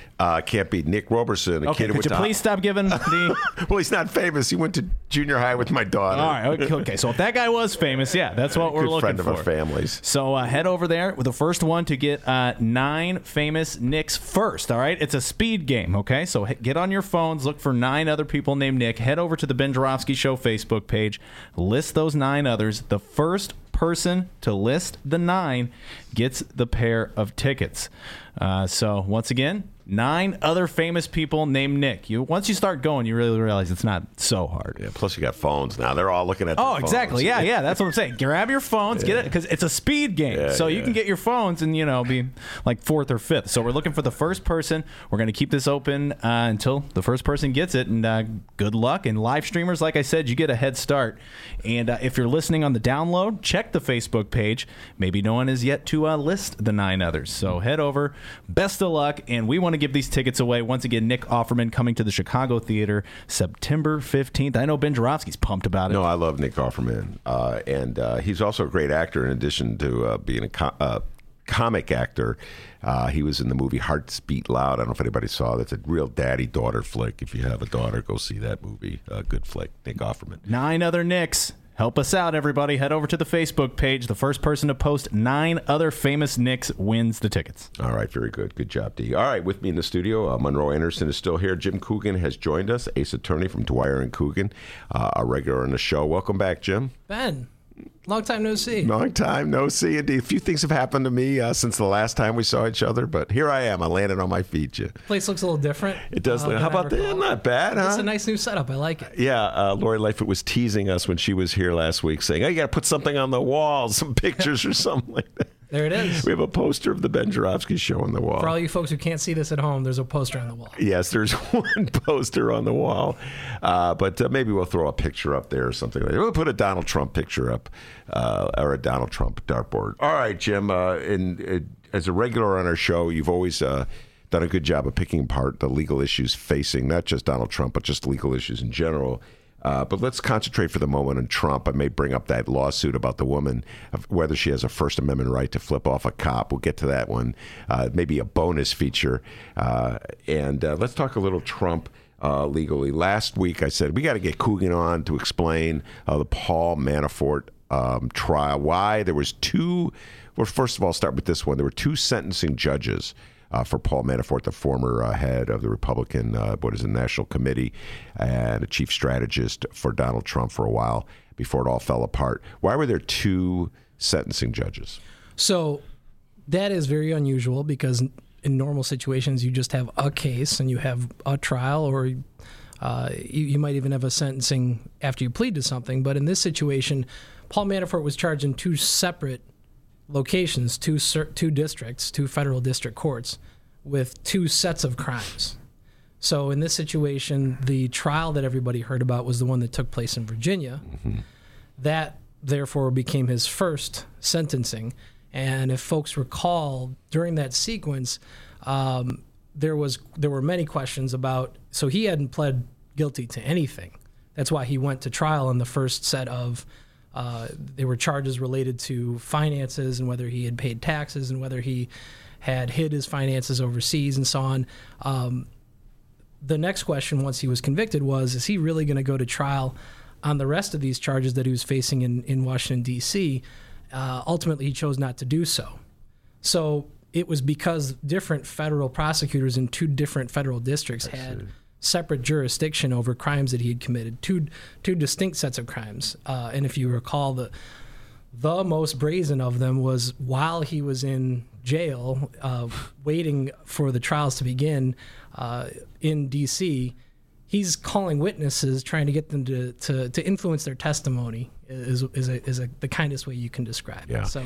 All right, so the second set of charges, the first one, which there was actual trial, was a jury trial, correct? That's right. And the jury found him guilty on most of the charges. I think they may have let him loose on a couple charges. I can't remember now at this moment. I think it was 8 out of 13 or 8 out of 16 that he was convicted on. No collusion, by the way, but besides, that's a joke. Yeah, right. I know. Right. But no, obviously the charges had nothing to do with anything well, I shouldn't say they had nothing to do with Russia, because Mr. Manafort had for years been in the employ of, either through intermediaries or directly, Russian influencers. I mean, that was his role. Oligarchs. Oligarchs. Absolutely. He was the guy. He was a PR guy, essentially. Yeah. Mix and confuse the message to try to hide who's really making the message and try to make the puppets of oligarchs look good. Yeah. Well, when you say there's no collusion, that is a joke. Trump consistently says over and over again, no collusion, because in his mind, the investigation was set off to determine whether or not his campaign had colluded with Putin. No collusion. Yeah. Good Lord. So to a degree, so let's go back to that first trial that took place, and the jury found him guilty on like 8 out of 16. Those were specific charges that were not directly related to his role as chair of the Republican committee, correct? That is true, because the predicate things, the crimes, the actual transactions, or the failure to report income and tax evasion, that all occurred years ago. Mm-hmm.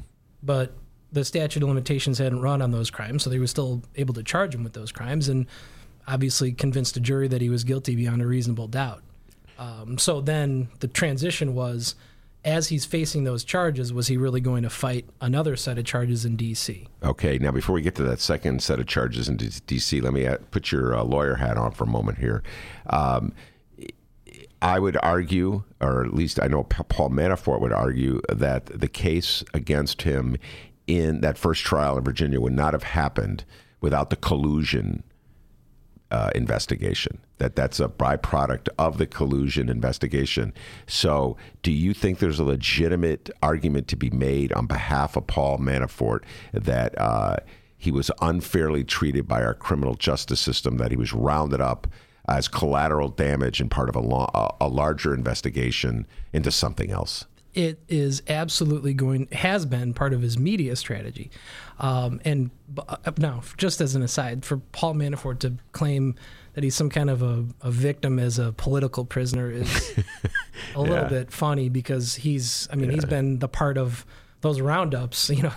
He's actually advocated on behalf of the people running those kind of roundups that are legitimate kangaroo courts rounding people up for political reasons. But if you really think about it, these are the kind of things that happen when you're associating yourself with criminals for your entire career.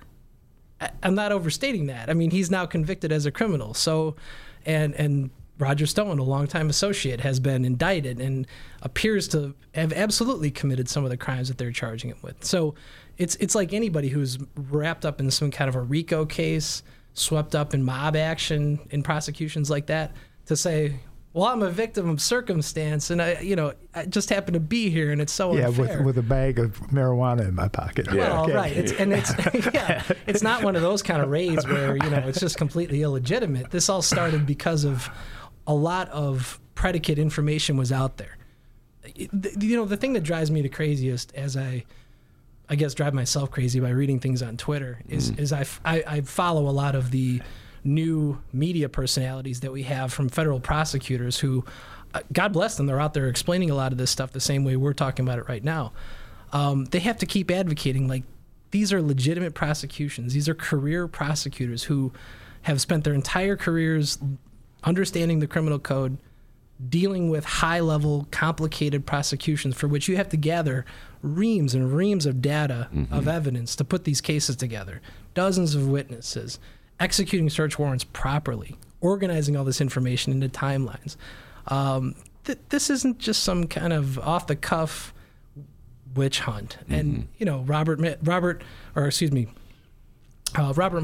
a career politically a Republican. Rod Rosenstein, a Republican. These are not politically motivated investigations and prosecutions. So that notion drives me crazy, especially coming from these people. Jim Coogan is my guest in the studio, along with Monroe Anderson. We're talking about the crimes and misdemeanors of one Donald Trump and his no collusion, and his confederates, Paul Manafort. All right, now, Jim, you were talking about the first trial, which was dealt with very specific charges of concealing income from the IRS, et cetera, by Paul Manafort when he was acting on behalf of oligarchs throughout the world and dictators, et cetera, really unseemly material. And it also exposed his lavish lifestyle where he was making all this fortune, which was largely keeping from the IRS, and not, so he wouldn't have to pay taxes on it, and buying up all these fancy clothes and huge houses, et cetera, et cetera. Yeah, so the ostrich jacket. Yeah, the ostrich skin jacket. Yeah, for example, it's thousands of dollars on one jacket. Yes. That came out during the trial. All right, so the second series of charges in Washington, what would that have to do with? That had to do with, well, specifically his trying to silence witnesses who were going to testify against him. That was probably the most serious of the charges. And I think it also had to do with Foreign Registration Act, or failure to register as a foreign agent advocate, basically. And so do you think that he got a fair sentence? What was it, 3.5 years, I want to say, for that second? Right. Intimidating witnesses. Right. I'm going to make the argument here, and you can feel free to disagree with me, as I know you will, and Monroe, get your thoughts on this as well. Intimidating witnesses, I would think you would get more than 3.5 years. It seemed kind of light to me. Yeah, I mean, the problem with that kind of a crime, because there's a very misleading term that gets thrown around sometimes when we're dealing with these particular sets of individuals. Process crimes. I think Republican strategists try to use that phrase because it sounds benign. Obstruction of justice is, quote unquote, a process crime. But when you're actually intimidating or trying to create some kind of obstacle to stop a witness from testifying, that goes to the very heart of the operation of the criminal justice system. There aren't, I mean, other than directly threatening a judge, there's not a whole lot that's more serious than that when it comes to, if witnesses can't testify, then prosecutions would fall apart. Those kind of things are antithetical to the administration of justice itself. So, in this situation, Judge Jackson decided to have some of the sentence run concurrently, and then the rest of it to run afterwards. So she effectively just added about 3.5 years onto what he had previously been sentenced. Is it light? I guess I don't know what the range of, I don't know how many other prosecutions there are for witness intimidation and obstruction to compare it to. Yeah. The range was higher than that they had recommended. But the judicial system, like much in America, is racist. I was going to raise that issue. It's racist. For example, Judge Ellis gave William Jefferson 13 years. Congressman from Louisiana, New Orleans. From Louisiana. Cold cash Jefferson. Yeah. He had his money in the refrigerator. Yes, he did. Freezer. I remember that case. Right, exactly. Okay, he got a lot of time for basically the same crime that Ellis was trying Manafort on. And when he gave him the time, he said he wanted to make an example of him. Manafort, on the other hand, was a great citizen, except for the crimes he created. That's sarcasm on the part of Monroe Anderson. I always have to point that out. Great citizen in quotes. Right, exactly, right. Well, Jesse Jackson Jr., there's some people who raised this issue with him. I don't know if you saw this, Jim Coogan or Monroe. Aaron Schock, who was a congressman from the Peoria area, Republican congressman, right. They did not charge him, as I recall, with crimes that were similar to the ones that Jesse Jackson was tried and spent time in the federal clink does anybody call it the clink aside from me? Whatever. So, it gave me pause, Monroe, when I considered. No. 40 years ago, Richard Pryor had this joke where he said, "We're going to get in trouble again." You go down to the jail, and you see the justice system. just us. Yeah. Okay, that was a pretty good joke. It didn't involve any words that would make us uncomfortable. I'm getting ready for radio. Yeah, you're getting ready for radio again. Monroe Anderson and Jim Coogan in the studio with me. We're talking about Donald Trump's trials and tribulations in the legal system, specifically with Paul Manafort, who has now been sentenced on 2 occasions, a total of about 7.5 years, I want to say. It's off the top of my head. All right, Jim Coogan, what do you think the implications are for Donald Trump himself with Paul Manafort getting these sentences? Well, so broadly speaking, I think we're in a very strange time in our history when it's somehow a victory, or it's been portrayed as a victory for Trump or for his campaign, or some sort of vindication that his former campaign manager was only sentenced to 7.5 years in prison. I mean, you get tired of the comparison game in your head, but you think to yourself, what would have happened if that had been David Axelrod or or David Plouffe or somebody on Barack Obama's staff during his 2008 campaign? I mean, it would have been the end of the world for conservatives. And the fact that they wouldn't just objectively look at this and say, look, all right, fine, maybe Manafort's first trial, he would not have been investigated. That's, by the way, the fact that he was only investigated for these things after the fact, once he was under the microscope, that's a failure of the system to have the kind of resources, as Monroe pointed out, the resources aren't directed at looking at white collar crimes. That's something that can be depicted as a racist component of the American federal justice system. Because mainly rich white men commit those types of crimes. I mean, who's hiding $1 million in assets unless a guy who has $1 million of illicit income from Russian oligarchs? Yeah. So, in this situation, not every tax evader is being paid by Russian oligarchs, but this particular one obviously is. So, what are the broader implications for Trump now? At this point in time, there's no indication that Mr. Manafort has volunteered any information. The time that he supposedly was cooperating with investigators, according to characterizations in the media, was worthless. He wasn't giving them any real information. Maybe he was even misleading them and sending them off on wild goose chases. The theory is that he's playing for a pardon. And that's what he's holding out for Donald Trump to pardon him. Yeah, to pardon him. Can Trump pardon him on both crimes? Donald Trump has, God love us, he has unrestricted and unfettered power to pardon any person who's been convicted of a federal crime. But, as you know, following the sentence in D.C., Paul Manafort was indicted in the state of New York. Right. For mortgage fraud. Now, and the important thing there, of course, I actually forgot that.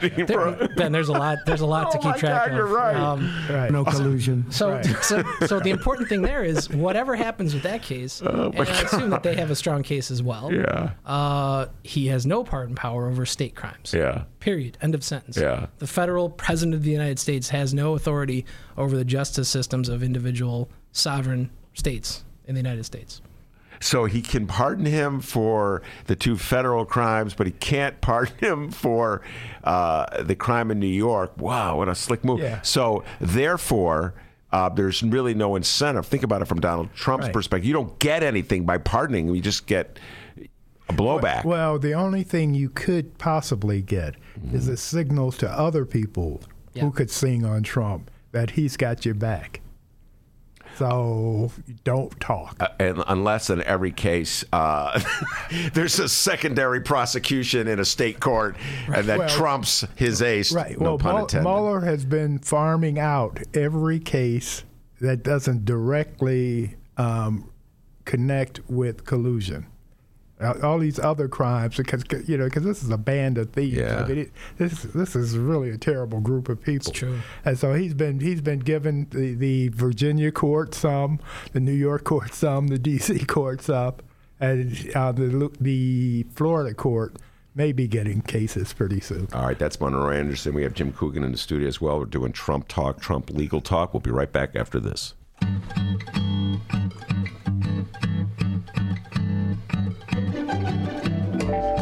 If you would like to advertise with the Ben Joravsky Show, and who wouldn't, contact Tracy Baim at publisher@chicagoreadercorp.com.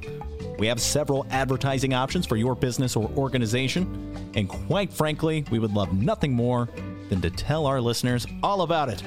Once again, that's Tracy Baim at publisher@chicagoreadercorp, that's CORP as in Paul.com, to advertise with the Ben Joravsky Show, the Chicago Reader, and the Chicago Sun-Times.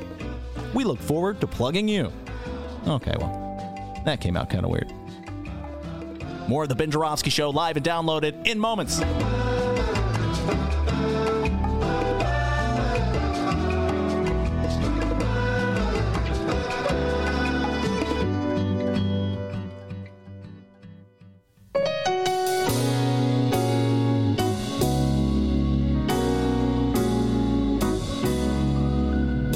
Welcome back to the Ben Joravsky Show. Mr. Joravsky, man, take us home. I love that. I don't know where you found that, but I just love that music. I tell you every time. It's just in this little library. It's just always, whenever it comes out, oh, yeah, I really love that music. Two of my favorite people in the studio, Jim Coogan and Monroe Anderson, were talking about the trials and tribulations of one Donald John Trump, the man that America decided in its infinite wisdom to elect as president. Oh, there's so much to talk about when it comes to Trump and his legal problems, and so little time to do it. We're going to have to bring them both back. But before we come back for the finale, for a bonus round, if you will, D, what you got for me? I know you have an update. Absolutely. We have our winner for our 9 Famous Nick Challenge. Okay. Yes, if you just joined us, well, you missed the contest giveaway. Earlier, we asked for tickets to Nick Offerman at the Chicago Theater September 15th. All you have to do is name 9 other people named Nick that are famous, non-fiction. That's all you had to do. Be the first person on the Ben Joravsky Show Facebook page. It'll leave us 9 famous Nicks, and the tickets are yours.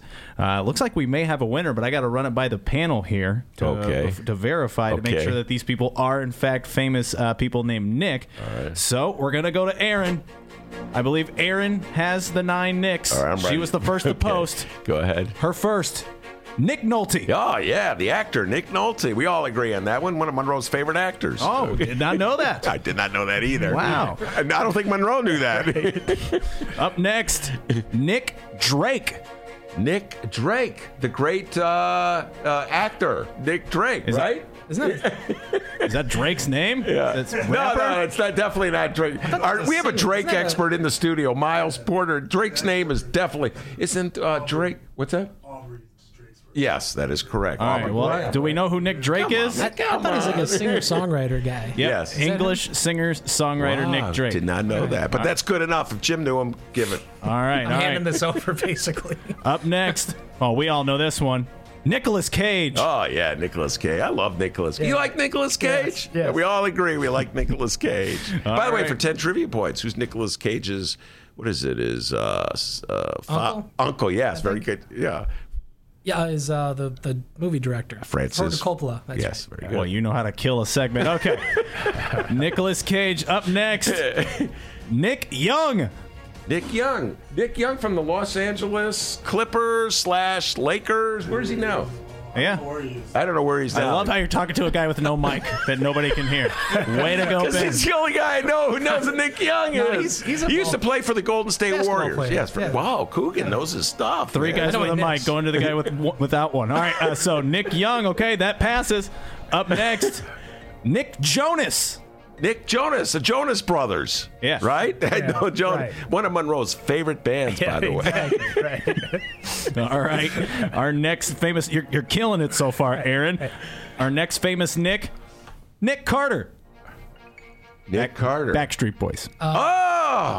So you hit Monroe. 2 of my favorite bands so far. 2 for 2. That's Monroe's favorite Backstreet Boys. Exactly. I know what Monroe's listening to after the show. All right, up next, Nick Cannon. Nick Cannon. I know Nick Cannon. You know Nick Cannon. You know Nick Cannon. Is that the drum roll? All right, so that's 8. Okay. Right. Oh, no, I'm sorry. That was 7. Mm-hmm. Number 8, Nick Foles. Nick Foles, the quarterback. Super Bowl MVP. Super Bowl MVP for the Philadelphia Eagles. All right, now I guarantee Ben won't know this one. Our 9th famous person named Nick Cave. Nick Cave. Nick, Nick Cave is fiction, isn't he? No, am I the only one that knows this? Oh no, the sculpture. Oh, there's the a sculptor. band. Nick Cave and the Bad Seeds. Jim, come on, you're my band expert. I think they come on after the Chainsmokers. No, there's an artist named Nick Cave. There also. is an artist. An artist named Nick Cave as well. Miles, you ever heard of Nick Cave, the band? All right, it doesn't work. Nick Cave and the Bad Seeds. So there you go, Aaron. Congratulations. That's You're the 9? winner. That's okay, 9. all right, very good. Good job. And tomorrow we're going to be giving away tickets as well. I think we have 2 more pair to give away, so be listening tomorrow for your chance.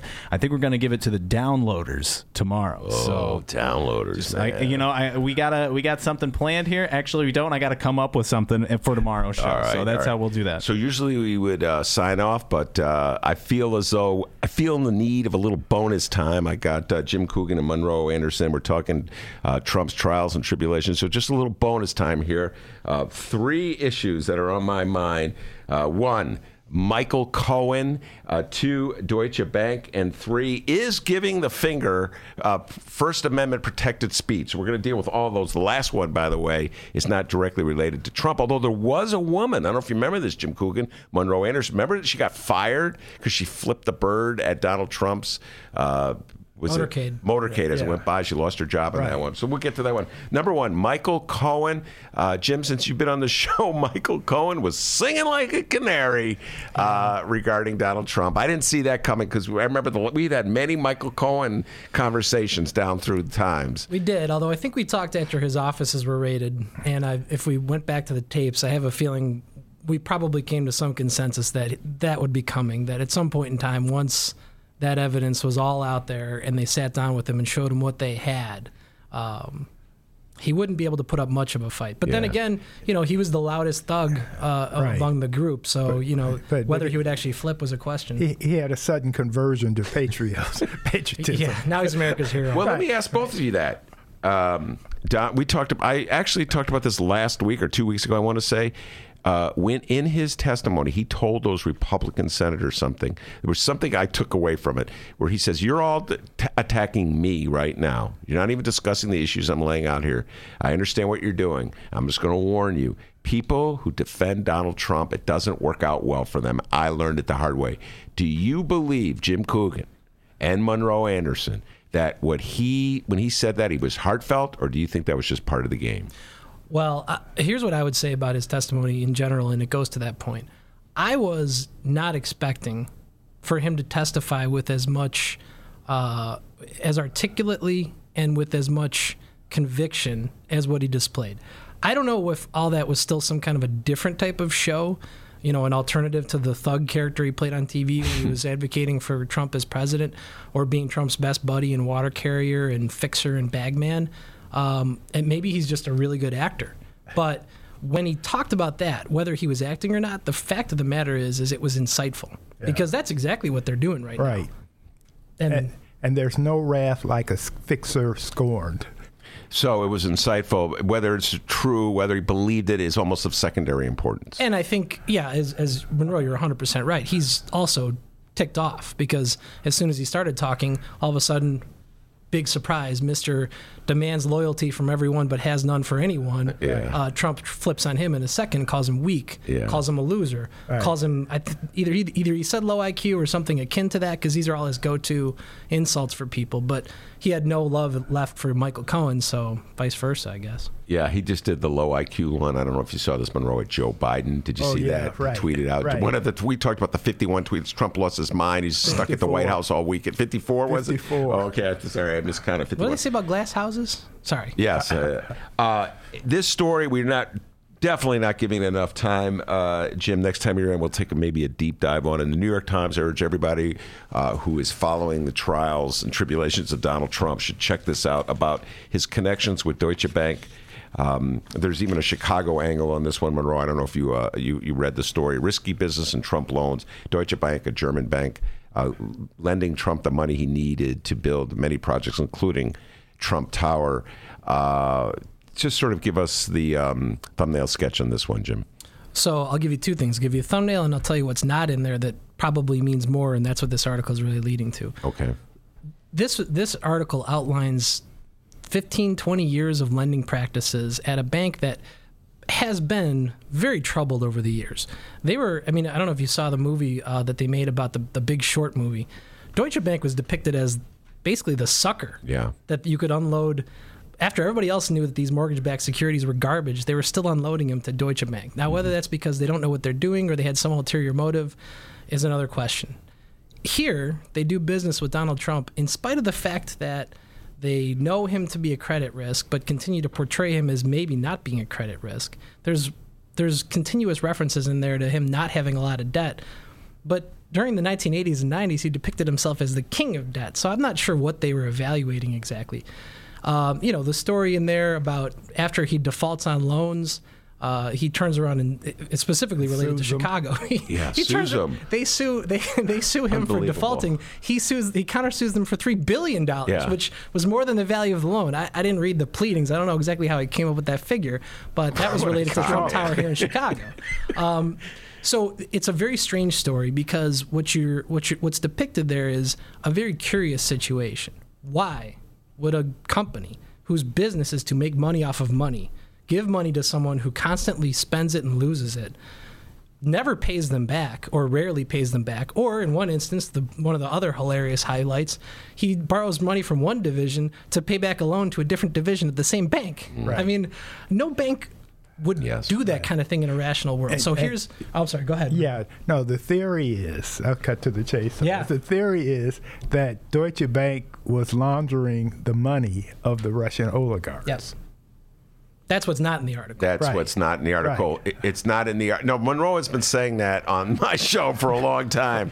For a year and a half. For a year and a half. Right. All right, so it's not in the article. Why? Because they don't have that goods on that one? I don't think that the New York Times, that Enric, the writer for this particular article, has that information now. Or there's they may have inclinations of that, but not have verifiable sources that they can print in the New York Times that they can be sued for. Right. I mean, they actually do journalism, so it's that's just a theory anyway. We don't know if it's any way remotely true. Exactly, that's what I said. Although it's the only thing that makes sense. Right. Logically speaking, what else would explain constantly, continuously, over the course, again, 20 years, losing tens, if not hundreds of millions of dollars by associating yourself with a guy? The marketing excuse doesn't go very far.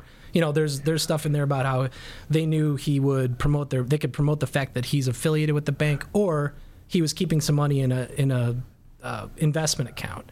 Those don't offset the amount of losses. Not to mention, what about the reputational damage for dealing with someone who's making a fool of your bank, basically? Oh, and that one where it's in this particular story, folks, I urge you all to read it, having to do with Trump Tower here in Chicago, where he owed them money and he sued them. Remember, it was like they concocted some crazy excuse about the economic dirt. Well, the way he tried to spin it, or his lawyers must have come up with this, they took a statement from Alan Greenspan that the downturn in the markets was some kind of a tsunami, and spun that into claiming that under force majeure, the Latin words for act of God as they refer to it in contracts, that somehow the market turning like that was an act of God, and that was the reason Donald Trump couldn't sell a bunch of overpriced condos and defaulted on the loan. Right. So that was his base. That was his base. And I remember in the article, they quote Trump saying, "You're a genius. You came up with that one. We'll try it." He's speaking to his lawyer. That's right up his alley. I'm sure that is exactly how that conversation All right, so let's get a prediction before we move to the next issue on the ramifications of this article or this investigation. Monroe, do you think it's going to come back to haunt Donald Trump in other legal cases? Oh, for sure, and because it's leading to collusion. I mean, unlike some of his other dealings where that there's going to be proof that here it references the other issue at the end of the article was their bid for the Buffalo Bills. Yes, Donald Trump was trying to borrow the money from Deutsche Bank to buy the Buffalo Bills. Bank fraud is still bank fraud. And inflating his assets and claiming that he had more money than he did. No bank fraud. Right. I mean, it's 3 words, but less syllables, I guess. So, fraud. The fact collusion. That they have a witness, but they also have documentary evidence, could lead. now you have all the other issues that go with what the Justice Department guidelines say about indicting a president. How far can they go with that while he's sitting in office? Those are all separate issues. But the crime, there's probably evidence of that crime. Yeah. All right. I urge everyone again to read this story. And you're absolutely correct. This is just the start, I think, of Deutsche Bank investigations. All right. We'll close with this one. This was a delightful. Jim Coogan and I used to take the deep dive in cases like this all the time. We're going to do a little shorter dive here. And this has to do, it's a First Amendment case of all things. A woman who flipped off a police officer and then successfully argued, Jim Coogan, that's First Amendment protected speech. Tell us a little bit more about that case. Well, that is a hallmark of the concept that America's a rough place, and you can, as long as you're not breaking the law, you can speak however you want to speak, right? In the odd situation here, so she's driving down the street, cop clocks her speeding, pulls her over, decides to be nice, and writes her a ticket for less than speeding. So I guess she was still upset because she didn't like the fact that this was a speed trap. And even though he was nice to her when he drove away, or when she drove away, I should say, she sticks up a middle finger at him. The cop didn't like that, being a human being. And he's probably thinking, listen, I just gave you a break. What do you mean? What are you doing? Pulls her over again. Now he writes her the full speeding ticket.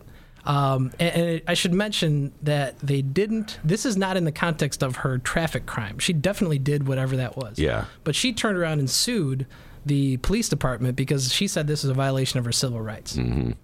At this point, she hasn't won the case. However, it went all the way up to the Sixth Circuit. A federal circuit court had to decide whether a lady flipping off a cop was protected by the First Amendment or not.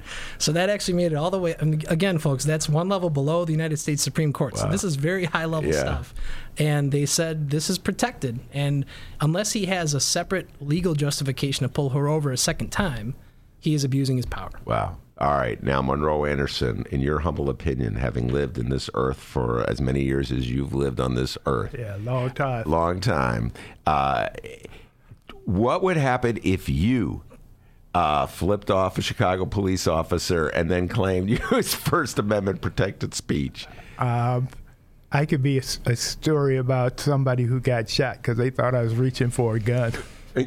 Which is not First Amendment protected speech. Right, exactly, right. No.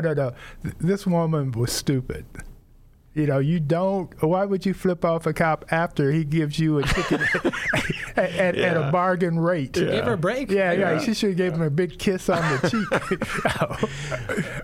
Maybe she didn't intend for him to see her flip him off. Who knows? Why flip somebody off if they can't see it? Hey, listen, if a cop gave me a break like that, I'm with you, Monroe. I'd be like, thank you. Right. Okay, I would not even think about that kind of thing. And as a black man in America, I learned very early on to yes, sir, cops. I give them my full appreciation, my full respect. Yeah. So I've had less troubles than other people who rightfully have been upset with them. All right, very good. That is Monroe Anderson. I want to thank Monroe for coming on, talking Trump. Jim Coogan, ace attorney from Dwyer and Coogan. Gentlemen, we're going to have to bring you both back. You really work well together, both obsessed with Donald Trump. You really know the law, Jim Coogan. It's always fun to have you on. Maya Dukmasova from the Chicago Reader was my guest earlier in the day, talking Chicago politics. And, of course, the man, the myth, the legend behind the board, wheeling and dealing like the ace he is, the pride and joy of Alton, Illinois. The ladies all love him for his body and his mind. We got to stop saying that one. Dr. D. Give yourself a raise. Take it out of petty cash. See you tomorrow, everybody. The Ben Joravsky Show is brought to you by the International Brotherhood of Electrical Workers, Local 9, the International Association of Machinists and Aerospace Workers, Local 126 and District 8, and the International Union of Operating Engineers, Local 150. Big thank you to those unions. And, of course, today's show brought to you by our friends at the Chicago Federation of Labor.